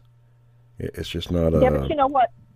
Humans have been doing that, Will, for thousands of years. Oh, yeah. I mean, we have been doing that for thousands of years. Once we domesticated cats, dogs, and everything else, we started anthropomorphizing animals. And, I mean, we do it now. Tom and I do it with our cat. Oh, so, sure. But a cat is far different than a primate. They don't have the same cognitive abilities as a primate, and so you're just putting yourself in a bad situation there. Yeah, agreed. Well, and exactly, you see these people in Russia that have pet mountain lions in their house. And I don't know what their food bill is, but it must be immense. They have to feed this thing an inordinate amount of raw meat every day. Well, people used to do that. I mean, my mother's uncles, or one of her uncles, used to have a couple lions from Africa. And when they got to the size where they couldn't control them anymore, they had to give them to a zoo. And I used to think, why would you even take that chance? Right. Sleeping at night, how are you going to sleep soundly knowing that there's a lion or mountain lion in the house? Right, and they had two of them. Oh my. Oh my. Well, and there is a case of, and not to get sidetracked here, but there is a case of a woman, and I don't even remember now what state she lived in. I think it was out in California or Arizona, somewhere in there, that did keep African lions, and she got to where she was not being able to feed them as much as she had, and people kept telling her, why don't you just donate them? And, oh, they're my babies, I can't do that. Well, they're carnivores too. Right. They might be your babies, but when they get hungry, and unfortunately they attacked her and ate her. Well, and then they put the lion down that did it. Well, he was doing it out of hunger. I mean, right. And I really felt I felt sorrier for the lion than I did for her, because she had an out on of her situation. The lion didn't. So, anyway, that's my opinion. No, but there's lots of examples like that, people doing stuff like that. So I think the same thought process is going into this, gifting or feeding these creatures. Oh, exactly. Yeah. And I think so maybe just some start people don't start it. I think some people also do it so that they can hopefully get get them habituated to the point where I can get a picture of it, or I can see it, or whatever. Well, it's for all the delusional same too. reasons. It's delusional too, where they think they're communicating with the creature, and the creature is not communicating with them. If they're doing anything, it's communication with the others of their kind, maybe about this person or people.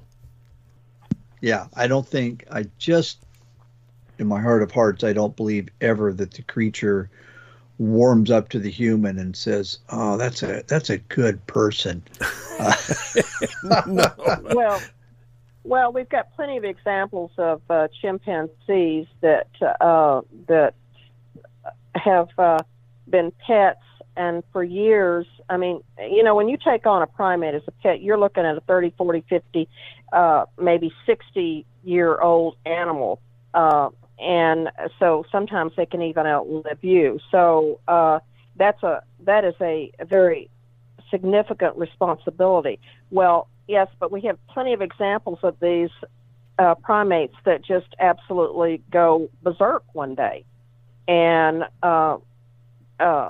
either do it to their owners or do it to other people that they perceive as primates get jealous just like we do. And the only thing is, they most generally act out on it. And, you're not going to be able to stop a 200-pound chimpanzee, and it's going to rip your face off. And there's plenty of people out there that they can look them up, and you can see what damages they've done to humans. So we're talking about something that was a loving pet that becomes this monster. And you know what? It's a monster of our creation. Yeah, primates are pretty temperamental, and these creatures are no exception. In fact, if you look at a lot of the cases throughout history, they clearly demonstrate that they're extremely temperamental, and they hold grudges. So you see what a 200-pound chimp can do. Think about what an 800 or 1,000-pound Sasquatch might do if it feels slighted and goes off. I wouldn't even want to imagine. Not a good outcome. No. Tom, what else do we have? All right, got another question here. It says, "Hey guys, generally two similar species or subspecies don't inhabit the same area without conflict until one of the species is removed by force. This would suggest that the presence of more than one Bigfoot types spotted persistently in a given region means that this subspecies, they have a significantly different food and behavioral adaptations for survival. Would this help them? Not completely directly. This would help them not completely or not compete. Oh, excuse me, rephrase that. This would help them not compete directly. Do you agree with that? What might those differences be between the types?" What do you think, Forrest? Well, I would imagine it would be much the same as with, if I'm understanding the question that they're asking here correctly, would be like the situation we have right now in Africa with gorillas and chimpanzees, because obviously we don't have a group of two different groups or subgroups of Bigfoot to observe. Nobody's out there watching them, so the only thing you can do is relate it to a comparison of gorillas and chimpanzees, where they are literally in warring over in Africa, because what has happened is the food resources have been stretched to nil, and a lot of it is caused by human intervention, and then these groups get into battles and they start killing each other, and so I would assume that it would probably be the same situation. Now, I mean, you can take chimpanzee groups that overlap with other chimpanzee groups, and they will breed and interact. Not the bonobos and the traditional pan troglodytes, but which is your traditional chimpanzee. But you get the same chimpanzee species. They'll interbreed and interact. But even those chimpanzees, once if there's stress involved, they start fighting. So it's just a primate thing.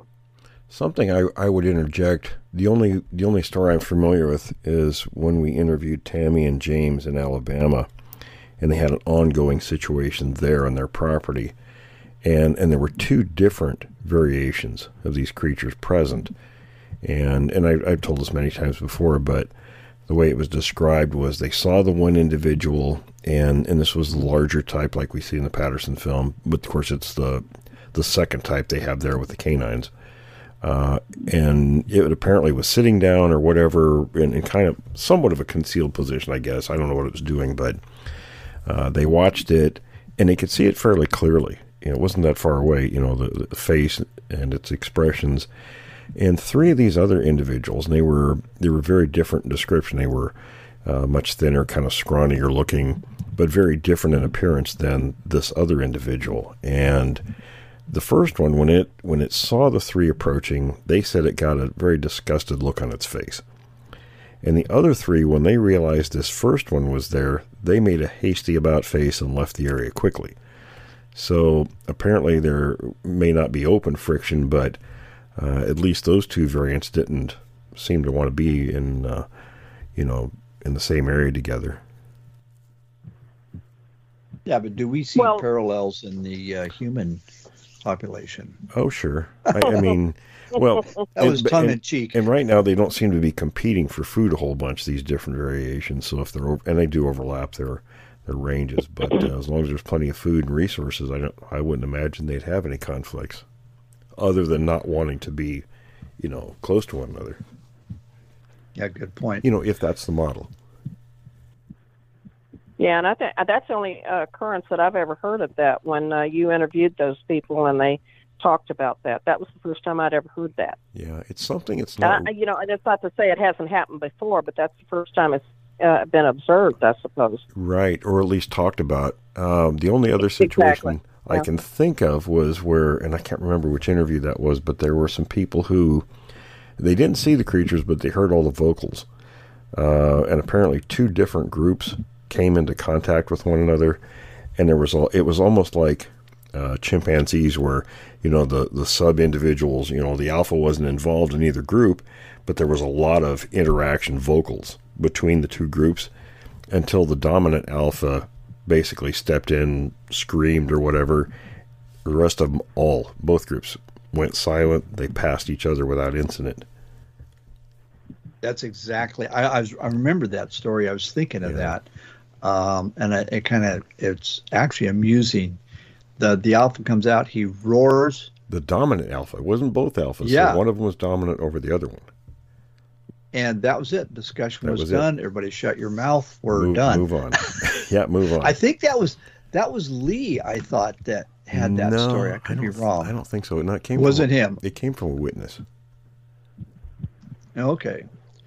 Well, and that is, just to interject something there, when you said the alpha, and they, that is a very typical primate, again, that you'll have one ruling alpha, and then you'll have, and there'll be betas underneath them, and he has his own little minion group that follow him around and enforce the rules of the troop. And so that is very, very typical.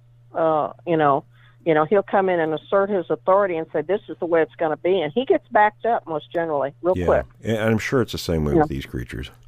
Yeah, because they want they want to be favored by the alpha. They don't want him beating them up and attacking them and everything else. So they curry favor with the alpha. Right. You know, absolutely. whether it be by grooming or following him around and forcing his dictates or whatever. Right. Absolutely. Forrest, that's an interesting concept. I didn't realize that you actually have these, like you said, the betas, which will support the alpha. So you've got actually this almost a military hierarchy here. Well, very structured. It's very human-like. Yeah, it's very structured. Yes, they're very structured. The troops are. There's a very structured hierarchy within the troops, and you don't cross it. I mean, it can actually mean death. And with the Sasquatch, it does. If my information is that if the sub males get out of line, the alpha will kill them.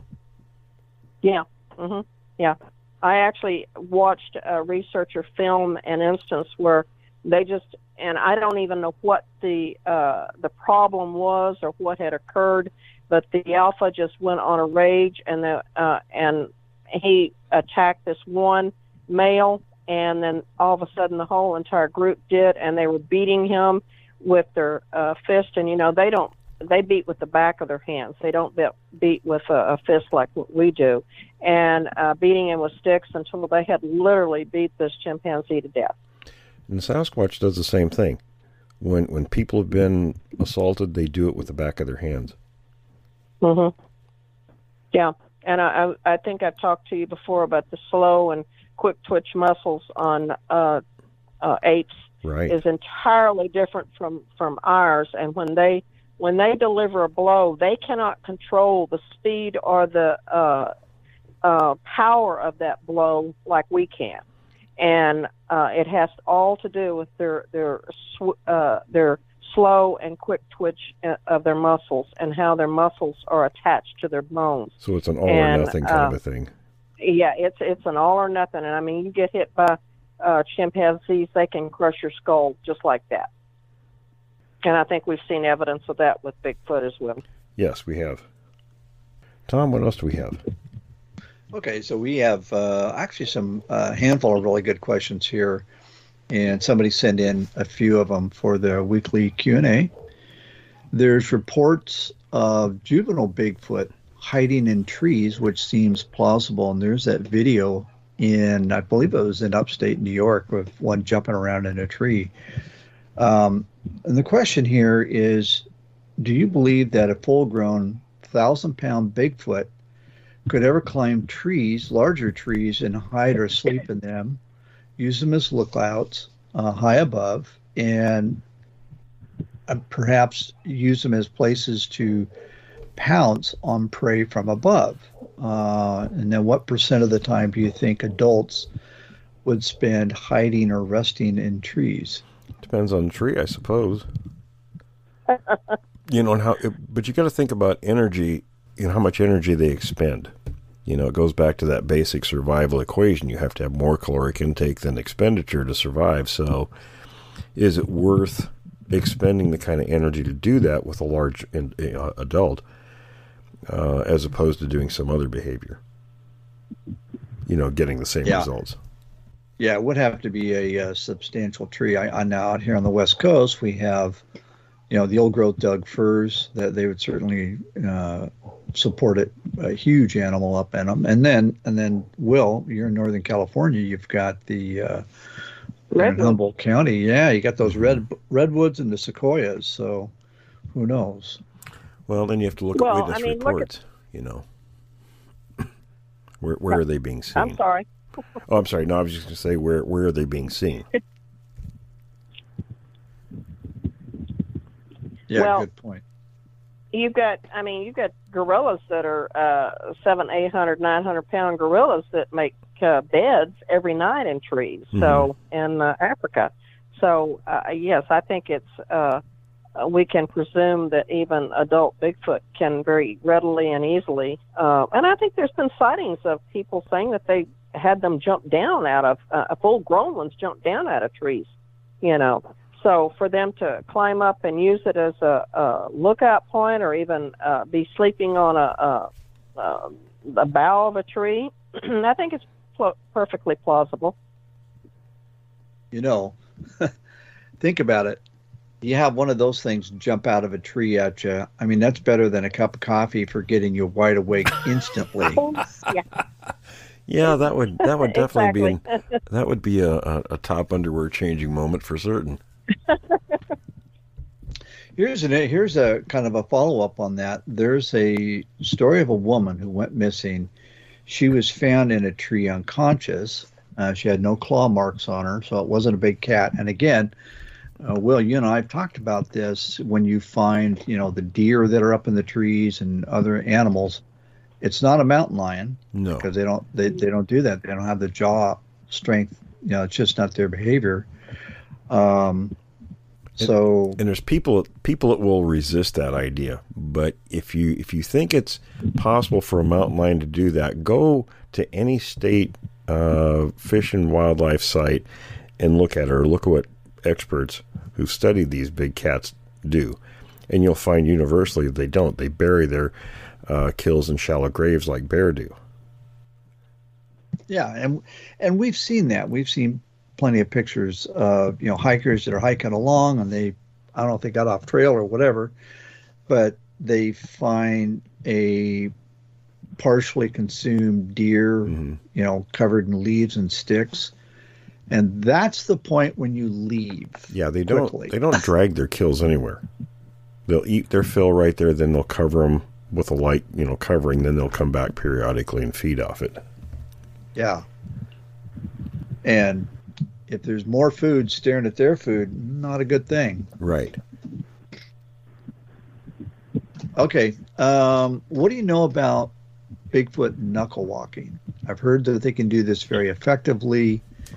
Any idea how fast they can move this way, or how or when they would do this? Sounds very spider-like and very creepy. Well, I don't think it's spider-like. I mean, people have used that term for a few years, and it kind of drives me crazy because it's not really what they're doing. I mean, you wouldn't describe a chimp or a gorilla moving spider-like. But I've never seen any videos of when they talk about these Bigfoot getting down on their fingertips or such and moving down real close on the ground. I'm not saying that they don't do that, because I've never seen it, but you do have people saying that, and then they refer to that as spider-like. I've never seen any other primate do or act like that. Your true knuckle walkers are gorillas and chimpanzees. You get your lower order monkeys, they all walk on the flat of their palms. Mm-hmm. We've had a few witnesses who talked about them, being seen, moving low on the ground. And that could very well be if they're sneaking up on game. I could see that instance doing that. But typically, when we hear about people seeing them moving on all fours, it's more like a chimp, except you see the back, their back is horizontal with the ground. It's not... it's more quadrupedal-ish, I would say, and I've told people, if you see them like that, you find tracks, watch for these hand markings in accordance with the feet as well, and we're starting to see some of that because people are looking for it now. Yeah, well, we just had Vicky on from Wisconsin. Yeah, and she saw that, and we have one of the guys that has been on our show in the past, somebody I know who saw it going across the road, and at the time he thought it was just in his words, an ugly ass ape, or ugly ass elk is what he thought. Right. He had no idea. And the other part is they move very quickly on all fours. That was the question. This person wanted to know, how fast can they move as a quadruped? Well, I got to go back to the story, from Texas, from Odessa, the two canine officers in the sheriff's department there, and this was a number of years back, but the story was the two officers were in two different patrol vehicles. They each had a dog, because they were canine units, and they were heading to a different town. They had some call that they were on, and one was a lieutenant, the other was a sergeant, so they were people in authority. And I believe it was the lieutenant was in the first vehicle, and this creature came running out, and this was at night, so they saw it in the headlight, and it came diagonally from his right towards the vehicle and paced him for a very short time. It was on all fours. Both dogs went absolutely crazy in the vehicles, and then it veered off. I don't know, he may not have been looking at the speedometer. He thought he was doing about 80, but I don't think he was going quite that fast. But the creature raced across the open area on all fours, paced him for a moment or two, and then veered off. So if that gives you any idea of how fast they can move on all fours, that's pretty incredible. Now, I didn't realize it was on all fours. Yeah, it was on all fours. Wow. Yeah, you can Google out there chimpanzees quadrupedally running, and they are quite quick. I was going to say, they're pretty fast, aren't they? Yes, they are, and I don't know if anybody's ever actually clocked them, but I would think that they're moving at least 35 miles an hour or more. Yeah. So, I have seen those things just absolutely, and now how long they can sustain that, I don't know. I mean, they're not like a horse running. I mean, the cheetah has been clocked up to 75 miles an hour, but they can't sustain that speed for any length of time. And I wouldn't think these things would sustain it a long time either, but I'm sure they can move pretty fast. Oh, yeah. We know it was Lee who was on the show, he clocked one. It was on two legs running, but he clocked it at 45 miles an hour. And that was based on the time it took to go from one known object to another one. And he knew the distance, so he was able to calculate it was running at 45 miles an hour. And that's a standard speed for thoroughbred racehorse. Yeah. So it's pretty amazing, but they're, these creatures are much better designed than we are. I've seen the videos of gibbons, which, I guess they're one of the lesser apes, but they're super fast on all fours, but it's the way they run. It's kind of a up and down. They're on all fours and they're on twos and all fours and on twos. Forrest, do you know what I'm talking about? Have you seen that with the gibbons? They just zip along like that? Yeah, they actually can run. Heavens to Betsy, I can't talk. Can run fairly rapidly bipedally. They have extremely long arms, and that's why you'll see them with their arms up in the air. They're true brachiators. They're the ones that they'll swing from so gracefully from tree to tree. So they're very much true brachiators. They can run very quickly on their hind legs, but they always usually run with their hands up in the air, not so much quadrupedally too often because their length of arm is greater than their length of leg. It makes it kind of hard for them. Yeah, I got to say, I just find them fascinating. I've watched them. They got a primate place here in Oregon. You can go look at all the howler monkeys and gibbons and stuff, and they're fun to watch. Really interesting. Yeah, they're comical characters. They really are. Good way to put it. Yes. Unlike our other topic, they're not so comical. Yeah, okay. Chimps tend to throw things at you that you don't like. Yeah. Well, I waited for the longest time because, we talked about other primates throwing their feces at people. And I kept thinking, somewhere somebody's going to make a report where these things did that. And sure enough, we had somebody on the show. You remember that, Tom, that one of these creatures actually threw its feces at him and hit him. Yes, that's just wrong. And he said it was rather painful by the force that it hit him with. Yes. Oh, gosh. And the size, I would imagine, too, wouldn't help. Oh, no, and we have pictures of that. It's fairly large, so and both in size and quantity, so... but I just thought, that's it. Another behavior that fits in with other primates. It's not unlike any other primates that do these things. It's just wrong on all fronts. Not something I'd want to be hit with. Thank you very much. Well, I started to say that humans don't make a habit of doing that, which they don't make a habit of doing that, but they have been known in prisons to do that. Oh, so, yeah. I know a number of police officers who talk about that in jails and prisons where inmates will do that. They'll actually save it up. A primate is a primate is a primate. Right? Exactly. What else do we have, Tom? Okay. So this is from another listener, and it says, I recently listened to some of your Creek Devil episodes, and I really appreciate your approach to the research topics discussed. The question here is, they want to know if in areas of Bonnie Lake, and I think that's up in where you used to live. I know the area very well. Yeah, and this person lists, Puyallup and the Puyallup Screamer and all that. There's multiple affiliations attached to Fort Lewis. I've had numerous disconcerting experiences over the years, but have been able to find answers. Well, what is your thoughts on that general region? Because I think that's kind of close to where it's not that far from where you grew up as a kid, right? It was close. Well, number one, nowadays it's heavily populated. So even where I grew up, there's, housing complexes have been built out there. I mean, the farms are going away quickly because people want to live out there. So these days, I don't think there's much there, but, back in the 70s, certainly.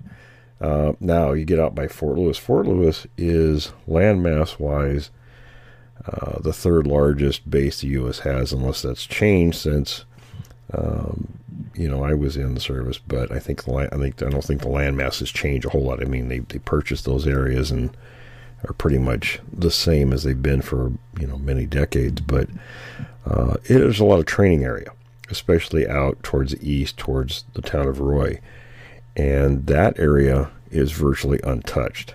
The troops train out there, but it's still a big area, big forested area. It's not changed a whole bunch, and the creatures still have, for many, many years, they still have access to those areas. There's still a lot of deer and things out there. So, they're still active in those areas. So a question about Fort Lewis, would it be the entire circumference be fenced off with large fences, or no? Okay, so how would somebody know? I mean, obviously the Bigfoot could care less, but if a person's walking along, I'm assuming there'd be signs that you're about to, no trespassing. Well, what they have is a little barbed wire fence that goes around the perimeter, and you see a sign every so often that says, military reservation or something to that effect, no trespassing. And that's kind of it. There aren't big fences and things like that. They have gates or guards at the gates, but, as far as the creatures go, they can come and go at will, through those forests. Yeah, that's even a 6-foot barbed wire fence is nothing to them. I think those fences are only like 5 feet, probably five strand wire. They've been there for a long time. Yeah. Well, it's much the same here with Colleen, with Fort Hood, which I think is the largest. I think it is correct on this. Yeah. I think it's the largest Army military establishment anywhere in the world, right. And they have thousands of acres out there. And some of it is fenced with high fencing, some of it's not fenced, but you will periodically see the signs, military establishment, no trespassing, so, and they have plenty of sightings out there in that area. Even sure. People that live in the surrounding areas will tell you about, Bigfoot encounters out there all around Colleen and Parker Heights and all that area out there. Yeah, any area that's really has a big open area that's, like I said, people think, it's a military base, there's a lot of activity. Not really. not what you think. No. Different training exercises, things like that. I remember when I was stationed in Germany, we were in the field a lot more there than I was stationed at Fort Lewis, for example. So even though we did go pretty often, but a lot of times we'd go to Yakima, we'd go to other areas. It wasn't so much all the time right on base. And we did a lot of training and not necessarily out in the forest all that much or for long time periods. So it's kind of sporadic, but Fort Lewis has a lot of areas that don't get used. So, the creatures have access. In fact, I worked for a company after I was out of the military for years when I moved back north, and the company was in Yelm, the town of Yelm, and we used to get safety briefings about, they talked about, I think it was methamphetamine labs that were actually on military property out there, and to be careful, be watchful for those kinds of things. So that kind of gives you an idea of how little used some of those areas are. Wow. That's, I would imagine that there would be some severe repercussions to be caught doing that. Oh, I'm sure. Not just, yeah. You're on federal property, so. But with the military, usually, the experience is you're too busy doing your job, and unless there's some connection, unless something happens where they need to focus on that, they don't, because they have plenty of other things to do. Well, yeah, and your SPs and MPs, just from personal experience, their patrols are pretty much regimented by time, and so somebody wanting to do something on base, all they have to do is be familiar with when the patrols come around, right, and just avoid them. Yeah, exactly. Yeah, unless they get unless they get their attention for some specific reason, those routines stay in place, and these people can go unfettered. There's some humorous stories about that. I don't know if any of them are true, where you may have a Coast Guard station right next to a naval station, and it's possible that the two may harass themselves, being well aware of what the routine is of the shore patrol. Won't go into that, though. I can tell you a funny story. One time we were in the field at Fort Lewis, and I was a squad leader with the 5th Air Cav at the time. And I had a 15-man squad, so we were deployed, and I can't remember what the exercise, what we were doing, but I told my team leaders, I said, go ahead and, get the men set up. This is our perimeter. This is what we're doing. And I went to do something else, and I came back to check to make sure everybody was in place. We were ready. And the guys, a couple of my team leaders came to me, and they said, look, Sarge, some civilians came out here and brought us a case of beer. And I about crapped, because you can't have that when you're in a field condition, right? And so I said, here comes my boss and the lieutenant. I said, you better get rid of that quick. So they started chugging the beer. And I said, no, you need to get rid of it. Don't drink it, damn it. Typical GIs, right?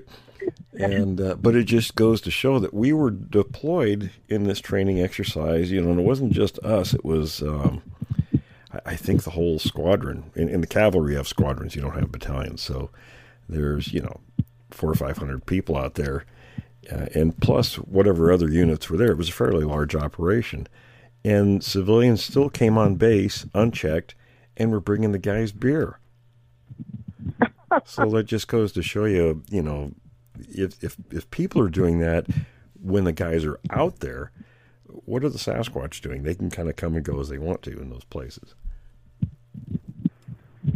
I would bet dimes and dollars a Sasquatch isn't bringing beer, though. Probably not, because that would be a whole different case. No pun intended. Oh my. Right. What else do we have, Tom? Okay.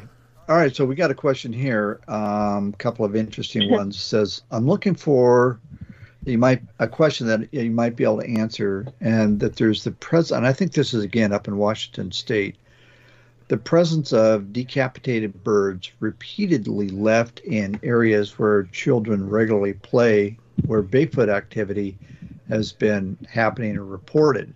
Do you think it would be Bigfoot? And if so, what would be the intent? Could you speculate on why they would do something like that? I don't know. I mean, I'd have to see the birds first. And I mean, something with big hands like that, I just don't know the purpose. I mean, I'll give you an example. I had a cat when I lived in Vancouver, and my roommates at the time didn't want her because she was vicious to them. She only liked me. And she had a little, they said she was evil because out in the yard under had this ornamental cherry tree near the hedge, and the cat had a little evil burying ground out there, and it was mostly bird heads and things like that. So I would say in that case it's probably some animal like cats or something doing it, not so much a Sasquatch. I can't picture why they would do something like that. Yeah. It did kind of remind me of back in August of 20 when the other two guys and myself, you know who the other two guys are. We were about 10:30 at night. We're in an area where there was plenty of activity. Actually, it's the same area that we were at in September. And I even wrote it up in a report that about 10:30 at night, something had climbed up a tree and was agitating a bird up there just incredibly for about 2 or 3 minutes. Suddenly stopped. Don't know if it was see, that's a different story. Its head off, or that's a different story. If you're going for a meal, that's one thing. We were up here in Northern California a number of years back to this, there's a couple of lakes in an area where we go to up there, and my friend Jack and I were sitting there with no lights or anything. We're just listening this one night, and on the other side of this small lake, we could hear a duck that was just going crazy, and then it went silent. We heard some loud splashes in water. Now, whether it was, I don't know, I can't say it was a Sasquatch because you couldn't see anything. And there was no other sign. We searched the area the next day and couldn't tell because there was so much underbrush and stuff. There was no sign, no impressions in mud or anything. It was just too much brush and grass. But it's not there just to pull their heads off and leave a message. Something was going after a meal. So I suspect in that case you have the same thing, but as far as leaving bird heads around where kids are playing, I don't really see the connection. Yeah. Well, and I have seen cats that will, for whatever reason, they go out and they catch the mice and they just eat the heads and leave the rest of the body there. So we're kind of getting off on a tangent here. Well, no, the cats are getting some heat. It's just showing what different animals do. Right, exactly. Okay, so the same person wants to know, has Bigfoot been known to make a vocalization that encompasses, it's sort of like a combination of helicopter blades in motion and whirring sound, almost like what the UFO sounds in the movies. And this is in the vicinity of big, dominant natured dogs. So I've never heard that. No, I haven't either. I think it is interesting that the Bigfoot they seem to be able to make all sorts of vocalizations and mimic sounds, but we don't, I don't know. I don't know if that's been documented, if anybody's seen that, but they do seem to be talented at making all sorts of noises. Oh, sure. And I don't think they're just playing with dogs. They'll just kill dogs, but... Well, if they're making sounds like that, it would almost lead me to believe that they've got a holoid bone like what we do. Could very well be, sure. Yeah, your other primates don't do that. But then they lack that. Right. What else do we have, Tom? Cool. Well, I was going to ask for us to kind of expand on that just a little bit about that bone that also gives us the ability to have speech. Is that correct? Correct, yes. Okay, and so if they do have that bone, if they are able to make those sounds, and I guess you could suppose that they have a ability to talk, which it's nothing new there. We've heard that. Okay. The other question we have here is location. Are Bigfoot strictly in areas of high mountains and where there's a lot of forest, or have they been seen in open plains where they may not have as much concealment. Well, the first answer is no, because they've been seen everywhere. I think we have reports from people in virtually every state in the union. Okay.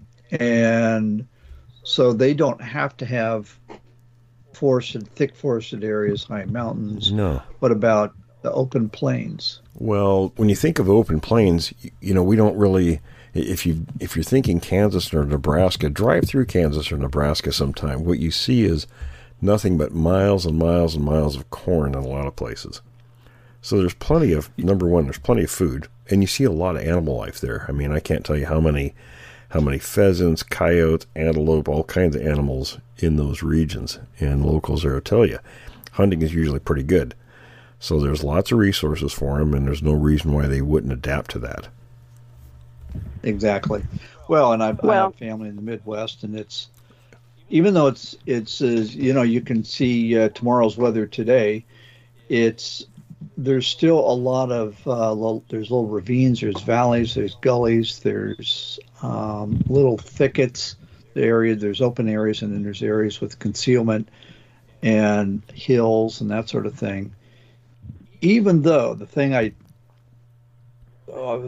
people in the Midwest don't hold this against me, but I have yet to be out there where you drive and you don't see a house way out on the hills somewhere. Trying to get out to an area where there's like wilderness was virtually impossible, at least the state that I was in. Go ahead, Forrest. I know you're going to make a comment. Well, I was just going to say that, you always hear people talking about Texas is so flat, which is such a misnomer. It's not even, we laugh about it. But anyway, and, you see miles and miles of Texas. Well, you got in the Panhandle, yeah, you can. But, I was just about to say the same thing that Tom just discussed. The ravines and gullies and creeks and such that cut through them. Yeah, you might look out there and it looks like flat land, but then you drive along and all of a sudden you're looking at this huge gully down there. And the thing about these gullies and creek beds, too, out there in the plains, these things, they hold water, and then you'll see all of a sudden these cottonwoods, especially cottonwoods around here, will grow around these creeks and springs and such that are down there in those gullies, and they provide a beautiful habitat for a lot of animals. And you may stand up on the top and just look for miles and miles and like Tom said, see tomorrow's weather. But, you got to realize that those gullies provide a great hideaway. Even when I was in southern New Mexico last year, visiting family, I met with TW and we went out to an area. In fact, 2 weeks before I got there, he was told by a friend of his in the local police department that some teenagers were out, partying out in the desert, and we're not talking flat desert. There's a lot of hills, ravines, rocks, things like that, and there's enough vegetation out there. But one of these creatures was throwing rocks at them, and they got pretty scared and they reported it. So TW went to the location with the officer, and then when I got there, we went and looked at it, and sure enough, we found evidence out there. And it's not that far from the Rio Grande, and there's a lot of pecan orchards in that region, so they have plenty of resources. So they'll be in those places. TW had a story there, and this kind of goes into gifting, unintentional gifting. And Will, I think you know the story where there's some college kids out there partying, and they had a big cooler full of beer. And one of the Bigfoot, they were astonished. They saw this creature come out. It actually opened the cooler and grabbed a beer and took off. I don't remember that one. that was one that you told me about, where TW said that there was the college kids were having a party out there, and they actually saw this thing come out and take a beer out of the cooler. I thought, well, there you go. That's a TV commercial. I'm gonna have to ask him. Well, it was like, do you ever see the Kokanee commercial that Renee Hendon was on? Yes, It's hilarious because he's talking, to the camera about all this stuff, and here the Bigfoot goes in his trailer and it's just rocking the thing all over the place and stealing his beer, and he's just oblivious to it. It was pretty comical, Mike, actually. You see, Mike, you do. Right. I mean, there's truth to that statement. There is, absolutely, and we see it more and more. When we think about that with these things doing things, and there's people out there who discount behavior and all these small pieces that create the larger picture. You can't discount this stuff. You really can't. It's extremely important. Well, going back to the beer stealing incident, it also, if that happened, it underscores what we've said all along, and that is the creatures you can be under observation for a prolonged period of time. You have absolutely no idea that you're being watched. Oh, yeah. Or that they're there.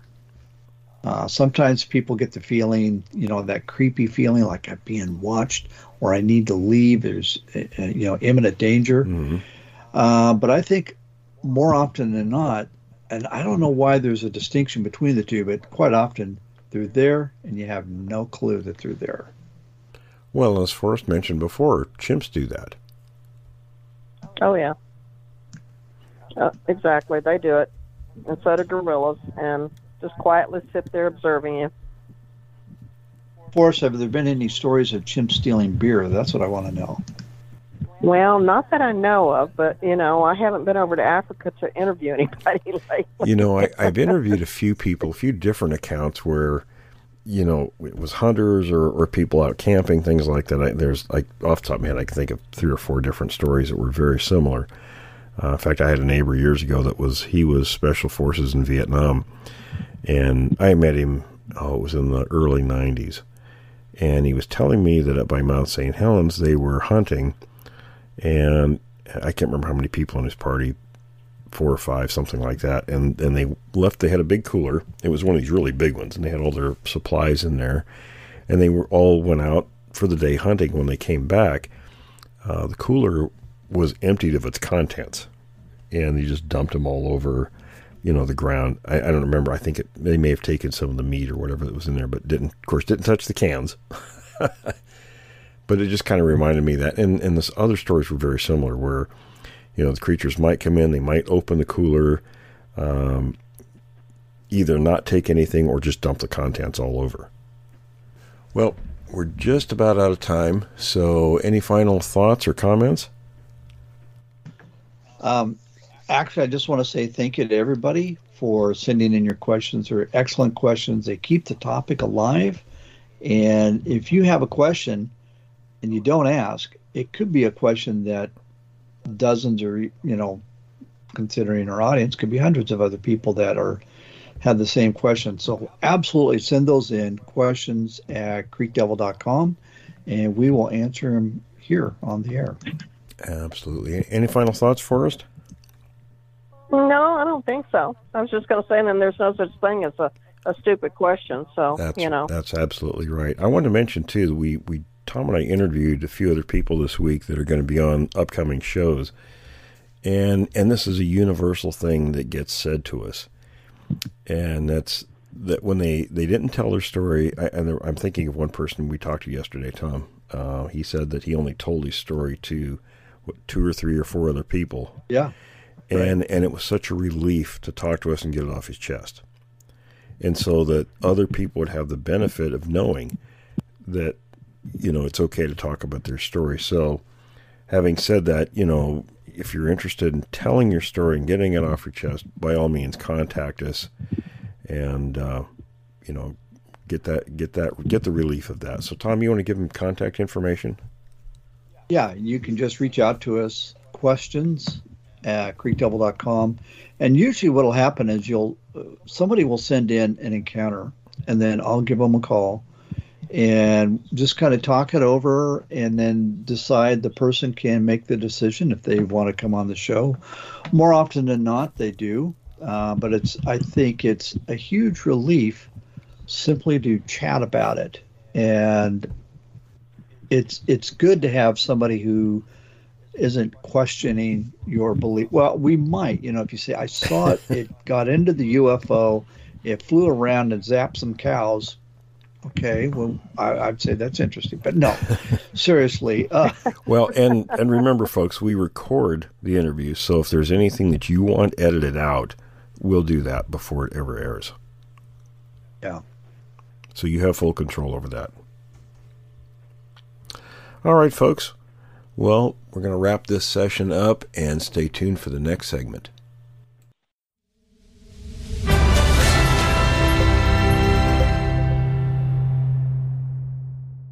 In Bigfoot history, near White Rock, British Columbia, July 1966, a Mr. Latoul, living in a small house built against a steep bank at the edge of town, reported to the RCMP that a light-colored Sasquatch came up the trail to his house in the moonlight, fooled around in the area for some time, and then went up a ladder and over the roof to the hill abutting the back of his house. He reported this to the RCMP, who investigated but reached no conclusions.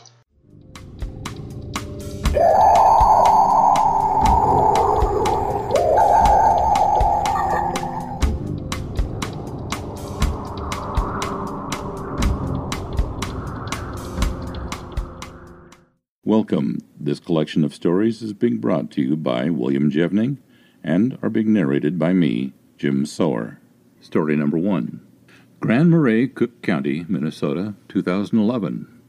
Snowmobilers spot Sasquatch in Superior National Forest. My sighting occurred in Minnesota. The nearest city to the sightings is Grand Marais, Minnesota. The sighting was in the Superior National Forest on January 29, 2011, around 3:30 in the afternoon. The area has many lakes, and this sighting was near a tributary to one of the lakes. The nearest road to this area is Gunflint Trail. What I and my sister saw that day was incredible. We were snowmobiling in the back country of northern Minnesota when my family and I were approaching a downhill section of the trail we were on. There was a clearing on the hillside above us where there was a break in the trees. As I began my descent on the trail, I happened to look up and spotted something in the clearing about 200 yards above me. My sister and I were at the back of our group, so we both slowed to a stop to see what caught my attention. When we looked at what I saw, we observed a tall, man-like creature watching us. It stood there for about a minute, then reached up, grabbed a branch, and walked off into the trees. The creature we saw was maybe 7 feet and was dark brown in color, with darker areas around the face and chest area. It had long arms and a very human-like appearance, with a high forehead area. We grew up in this area and know the local wildlife extremely well. This is not a bear or moose. We have never seen anything like this before. My family has been somewhat skeptical about the sightings of these beings, so when we saw it, it really frightened us. Sorry, no photos, because I was on a snowmobile and it is rather hard to carry a camera in an easily accessible place.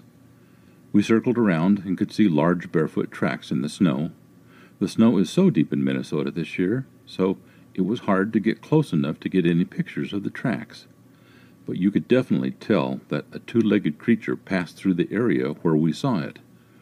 I wish I had more evidence, but unfortunately I never dreamed that I would ever see something like this, so it really stunned us.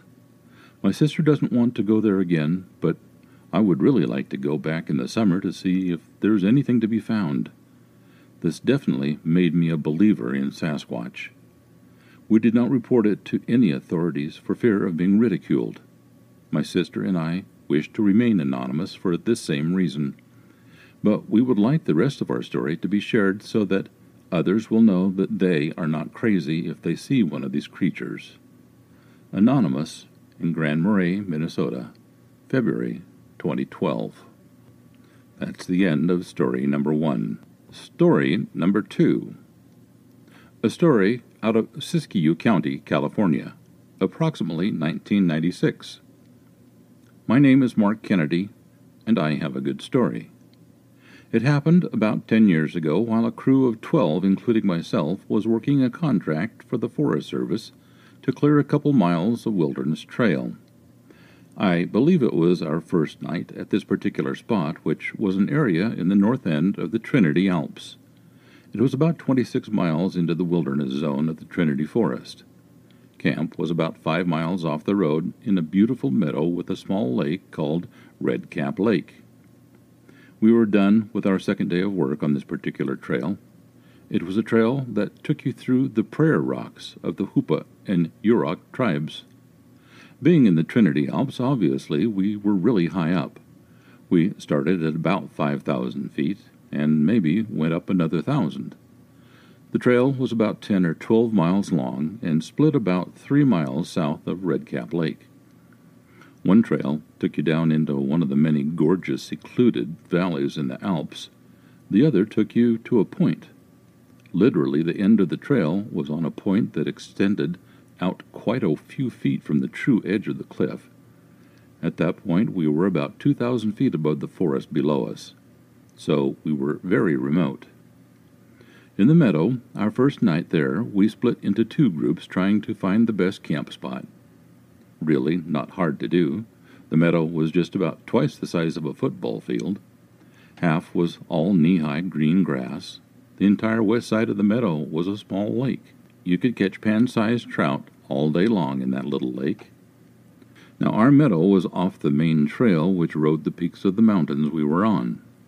You walked down into this meadow from the north end, and as you walked, you got a bird's-eye view of the entire area. At the south end of the meadow was an extremely rocky cliff that rose above the lake about 200 to 300 feet, with the forest ending right at the edge at the top. So now you understand the area a little as I tell this story. We were just finishing our nightly session to end the day around the campfire. Both campsites were at the south end of the grass, near the rocks, not far from one another. Everybody had just grown quiet as we all were drifting off to sleep. Suddenly, there was this god-awful screaming, howling-like noise that echoed through the meadow to make it sound like the screaming was coming from all directions. And for what seemed to be forever, the strange noise finally stopped and was followed up by one of the trees at the top of the rock cliff getting pushed off. I swear that tree must have hit every single rock that was in its path on the way down. And as it grew closer, the more petrified I became due to its sounding like it was right on top of our camp. Finally, the crashing noise came to a stop without ever landing on someone's tent. I still couldn't move, though. I was frozen position, and seeing the brightest shade of yellow I've ever seen. I think the others were too. Nobody wanted to come out of their tents, but everybody wanted the reassurance of the others. The rest of the night was uneventful. The next morning we were all around the campfire, sounding like a bunch of old biddies gossiping about the night before. We found the tree that came down. It was a full-grown fir. Must have been a full-size tree when it started down the cliff. Wasn't much left of it when it got to the bottom. I have never heard that strange scream since, and have been back in the woods plenty. None of us could come up with a reasonable explanation for what we heard that night. Shortly thereafter, we were joined by a guide who was Native American. This guide informed us that the prayer rocks I wrote about earlier are on sacred ground, and it is believed that there is a Bigfoot protecting that whole mountain. The guide also went on to say that the noise has been heard before, but in other places. We discussed how big of a creature it would take to push over a full-grown pine or fir tree. We know it wasn't a bear, unless bears are coming up with horrifying new screams. So, it wasn't a bear, but it had to be big and strong. The tree circumference was about 4, maybe 5 feet. And we concluded from memory of seeing the tree, it was about 50 feet tall and very much alive. At least the parts we were looking at came from a live tree. Nobody would climb up the easy rocky cliff to see where the tree used to be located, so I couldn't tell you if there were any footprints or not. But I can say that this story was backburnered in my memory to tell at the campfires for entertainment. It became very interesting when I heard one of many documentaries about this screaming, howling-like noise that the Bigfoot has been known to make. When I heard that, All of a sudden, that night needed to be shared. This is the end of this story.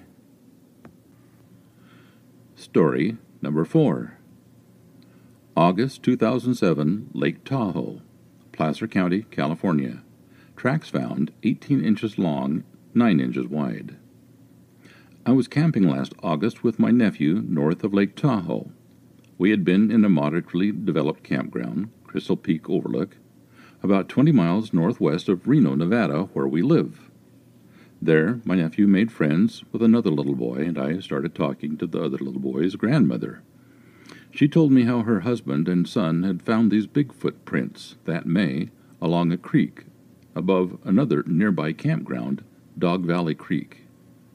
They reported that in one print they could even make out separate toe tracks. They told a ranger who gave them some plastic tape to mark the spot. That got me curious, so we moved camp the next day to Dog Valley, a primitive campground. This is on the dry side of the Sierras at the timberline, which is about 6,000 feet. Generally, the granite soil of the Sierras doesn't sustain much vegetation, but in this area several small streams converge to make a marshy pasture with a lot of biodiversity. We hiked up the creek that flows through the campground. It was a moderately steep climb. About 100 yards up, I spotted the bits of tape tied to sticks stuck in the ground in a particularly thick patch of trees. The forest floor was covered with pine needles, but you could still see the depressed area of the prints sunk in the soil beneath leaves. In August, when we were there, even I, at over 200 pounds, didn't leave a footprint. But perhaps in May, in the deep shade, the ground had been muddy enough to take tracks. There were 3 prints marked out, but only one was still the outline of a full foot. However, I could no longer make out any separate toe impressions. It was about 18 inches long and nearly 9 inches wide. All the pictures I took came out pretty useless. Only the one where I put my bare foot in the tracks gives you any idea of size. The area is about 20 miles from human habitation, but gets maybe a dozen people a week off-roading during June through October. The roads to the area aren't cleared in the winter, so there's hardly anyone there until May. The area is in the rain shadow of the high Sierra Peak, so even in winter there's probably less than a couple feet of snow, and it has lots of springs. I'd guess this area would have edible vegetation, if not all winter, at least very early in the spring. This area is not too far south of the Cascade Range, where there are more Sasquatch reports, and might be the sort of area a species might migrate south to for the winter. My nephew asked if the footprint could be made by a really tall person, like a basketball player, so when I got home I did some net research. 18 inches would be a shoe size, 26, many E's. The nearest I found was a guy 8'4" who wears a size 25. There are less than a dozen people in the USA that tall, and most use canes or crutches and wouldn't be up to a barefoot hike in the mountains. I don't have a scanner, but I'll see if I can find a friend to scan the one halfway decent photo to you. Yes, I did have a camera, but it was a little 35mm disposable, and the footprint I found is hard to make out, and the markings on the measuring tape I had in one picture can't even be made out at all. There may have been 3 prints, but only one was clear enough to be a definite footprint. Gina Bagney, date Friday, 1st of February, 2008. That's the end of story number 4.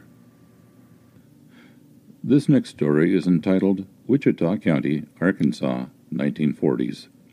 I am 75 years old. I was raised in the county of Wichita in Arkansas. We used to hear Bigfoots during winter time. Dad says they were panthers. Till Dad and his brother saw 5 Bigfoots in a pool of water at a river bottom. My uncle never got over that shock and would not go into the woods again.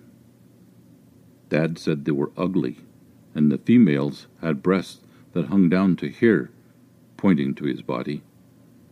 I recall laying in that broad shack. It was cold, listening to them scream and scream, and they did a lot.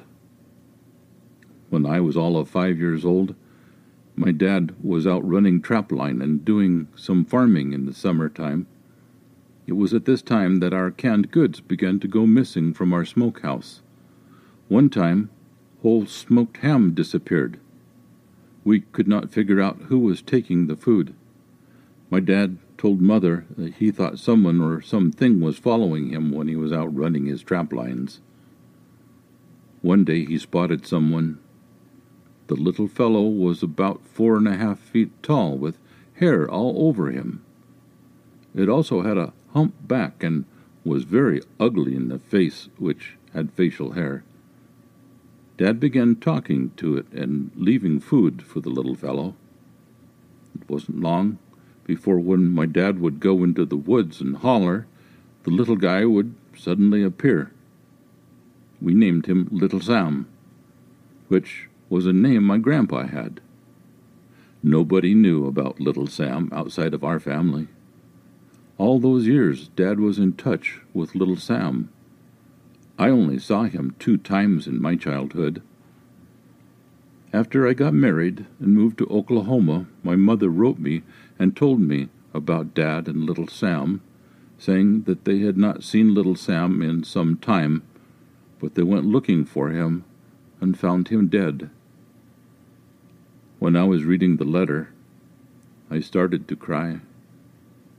It was very sad. Little Sam never uttered a word that I heard about, but he grunted. This is the end of story number 5. This is story number 6. Wild Man in McHenry County, Velva, North Dakota, 1908. The Stevens Point Journal, Stevens Point, Wisconsin, Saturday, February 16th, 1908. Captured, a wild man. Curious find recently made at Velva, North Dakota. The journal is in receipt of a clipping from a Velva, North Dakota paper from J. Thomas, who is formerly a resident of Keene, a son of Mrs. John Thomas, who still lives at Keene. It relates to the discovery of an alleged wild man near Velva, not far from Mr. Thomas's home. It is stated, for 3 years there have been rumors of this wild man being seen by persons of veracity, but he had never been encountered at close range until a few days ago, when 2 cattlemen who were out hunting suddenly came upon him face to face as he emerged from a thicket of brush.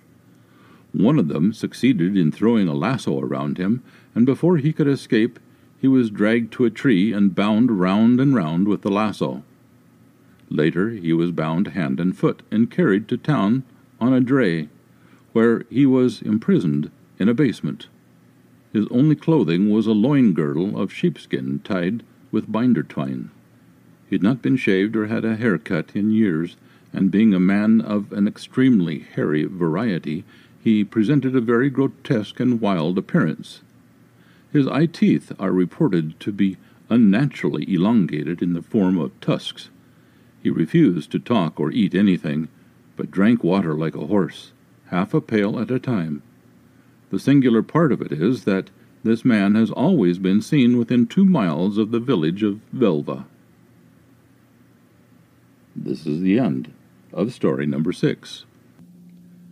Story number 7. Montgomery County, Arkansas, June 2008.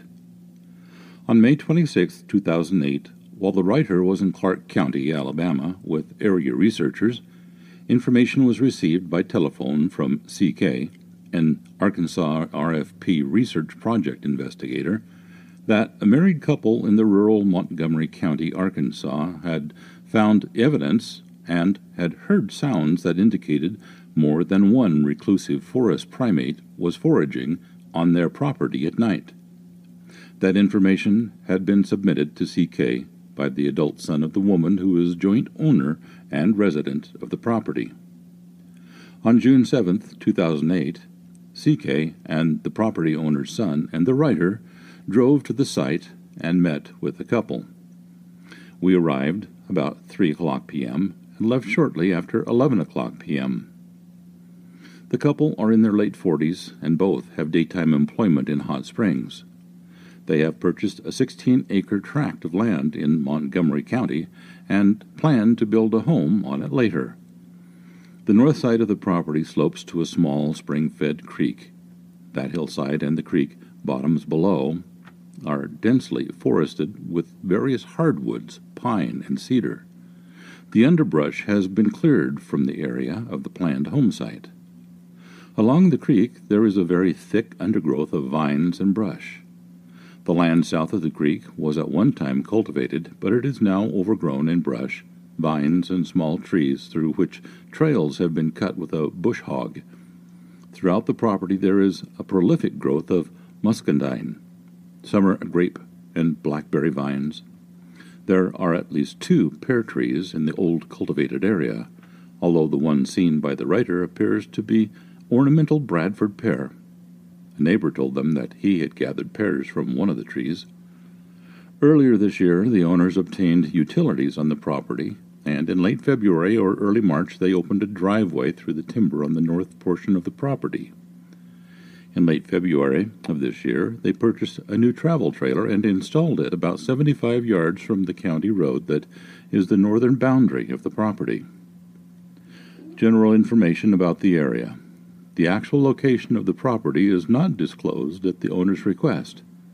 The property is within 2 miles of a river which is a popular stream for canoeing and wade fishing. The site is within the foothills of the relatively small but rugged Caddo Mountains, which adjoin the southern flank of the Wichita Mountains. The area contains a large population of deer, turkey, and raccoon. The area has some cougar and no doubt many bobcat. A large male cougar was reportedly killed within 1/2 mile of the property a short time ago. During this initial visit to the site, the writer noted a very fresh cougar track in the dust alongside the county road near the home where a wide, well-used game trail crosses the county road. While the area is expected to contain all the other small animals and birds common to this part of the state, it was surprising that no coyote sign was seen around the property, and when asked, the owner said they had never heard coyotes in the area. Summary of events. After moving into the travel trailer, the owners built a wooden porch patio underneath the trailer's retractable awning. While neither of the residents are hunters and neither own a firearm, they are both avid bird and animal watchers. They have installed feeders for birds and began putting out dog food and scraps for the raccoons. For some time the couple had been spreading corn on the ground in a spot in the woods in front, east of the trailer, and at another location on the opposite side of the trailer as food for the deer. Sometime after they started putting out corn for the deer, they found a carcass of a deer near the west side feeding area. The witnesses stated that one of the deer's front legs and its head had been torn off. The head was found a few yards away, but the leg was partially eaten nearby. Both of the deer's back legs were broken, and much of its hind quarters had been eaten before the carcass was found.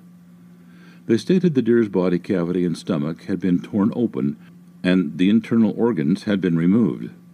There was undigested corn and corn mush inside the body cavity and spilled outside the carcass.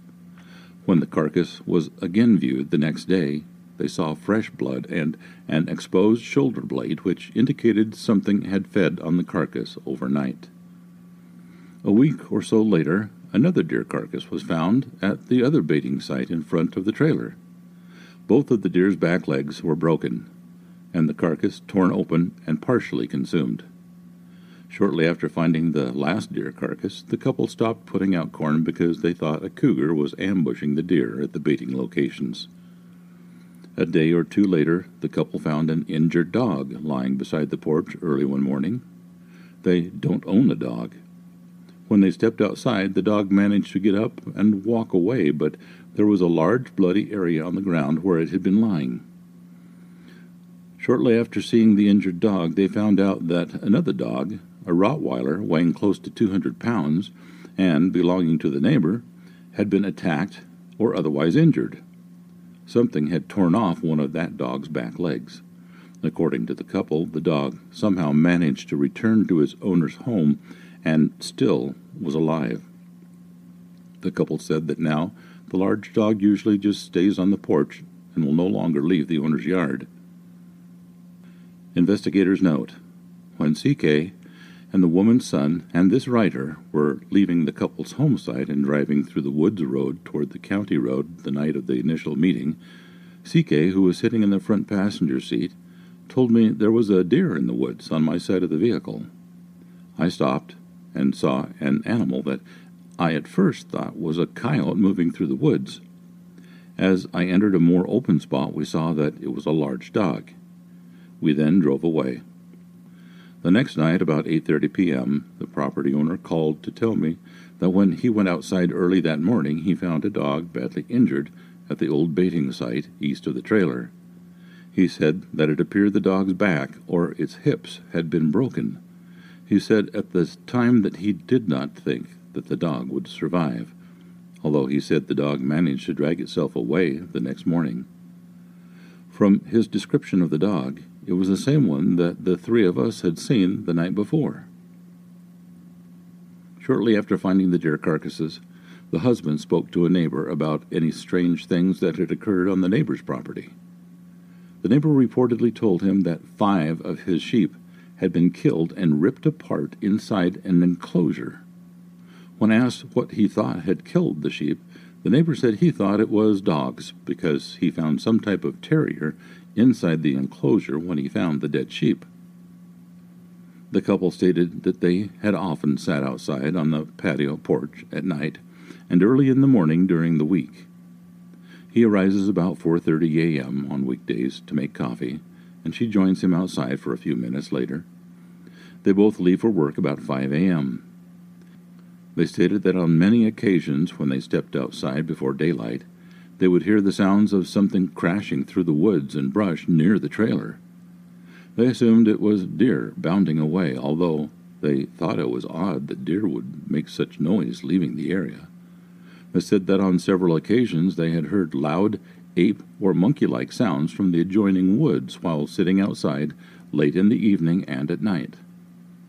Recently, it became apparent to them that at times the sounds were being made by more than one animal. A few weeks ago, a relative found a very large, about 18 inches long, track in a fire ant hill near the creek. The residents found another such track in one of their small vegetable gardens located northeast of the trailer. On the day of this initial visit, the writer observed 2 recently made tracks of about the same approximate size in the leaves and soil west of the trailer. The property owners also reported that some of the suet blocks used to feed birds were torn down and removed. They supposed that raccoons had taken the food, even though the couple thought they had suspended the blocks out of the reach of those animals. The husband began using wire to secure the door of the wire suet baskets so that raccoons could not open them if they managed to get them.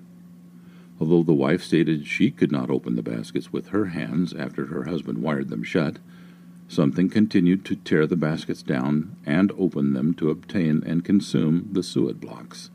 Recently, the couple began putting up hummingbird feeders. 2 of the feeders are small, but one holds about a quart of sugared water. A few nights ago, when the large feeder was nearly full, something reached the feeder and drank the entire contents except for some spillage that coated the outside surface of the container. The feeder was elevated and suspended away from a tree trunk on an L bracket.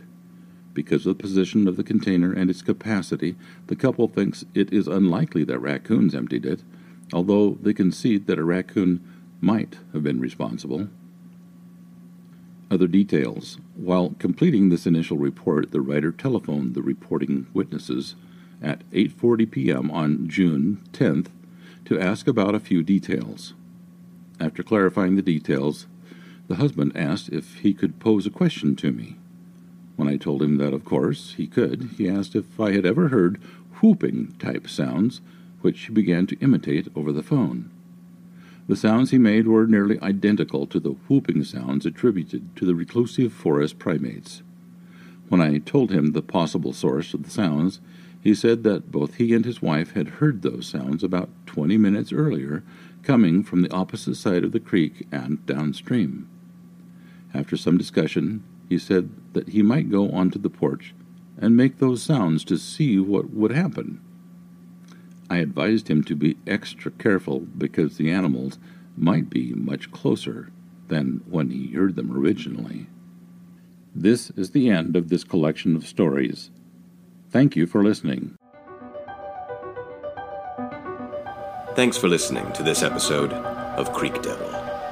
If you or anyone you know has had an encounter with these creatures, please contact us at williamjevning@yahoo.com. That's William, Jevning @yahoo.com.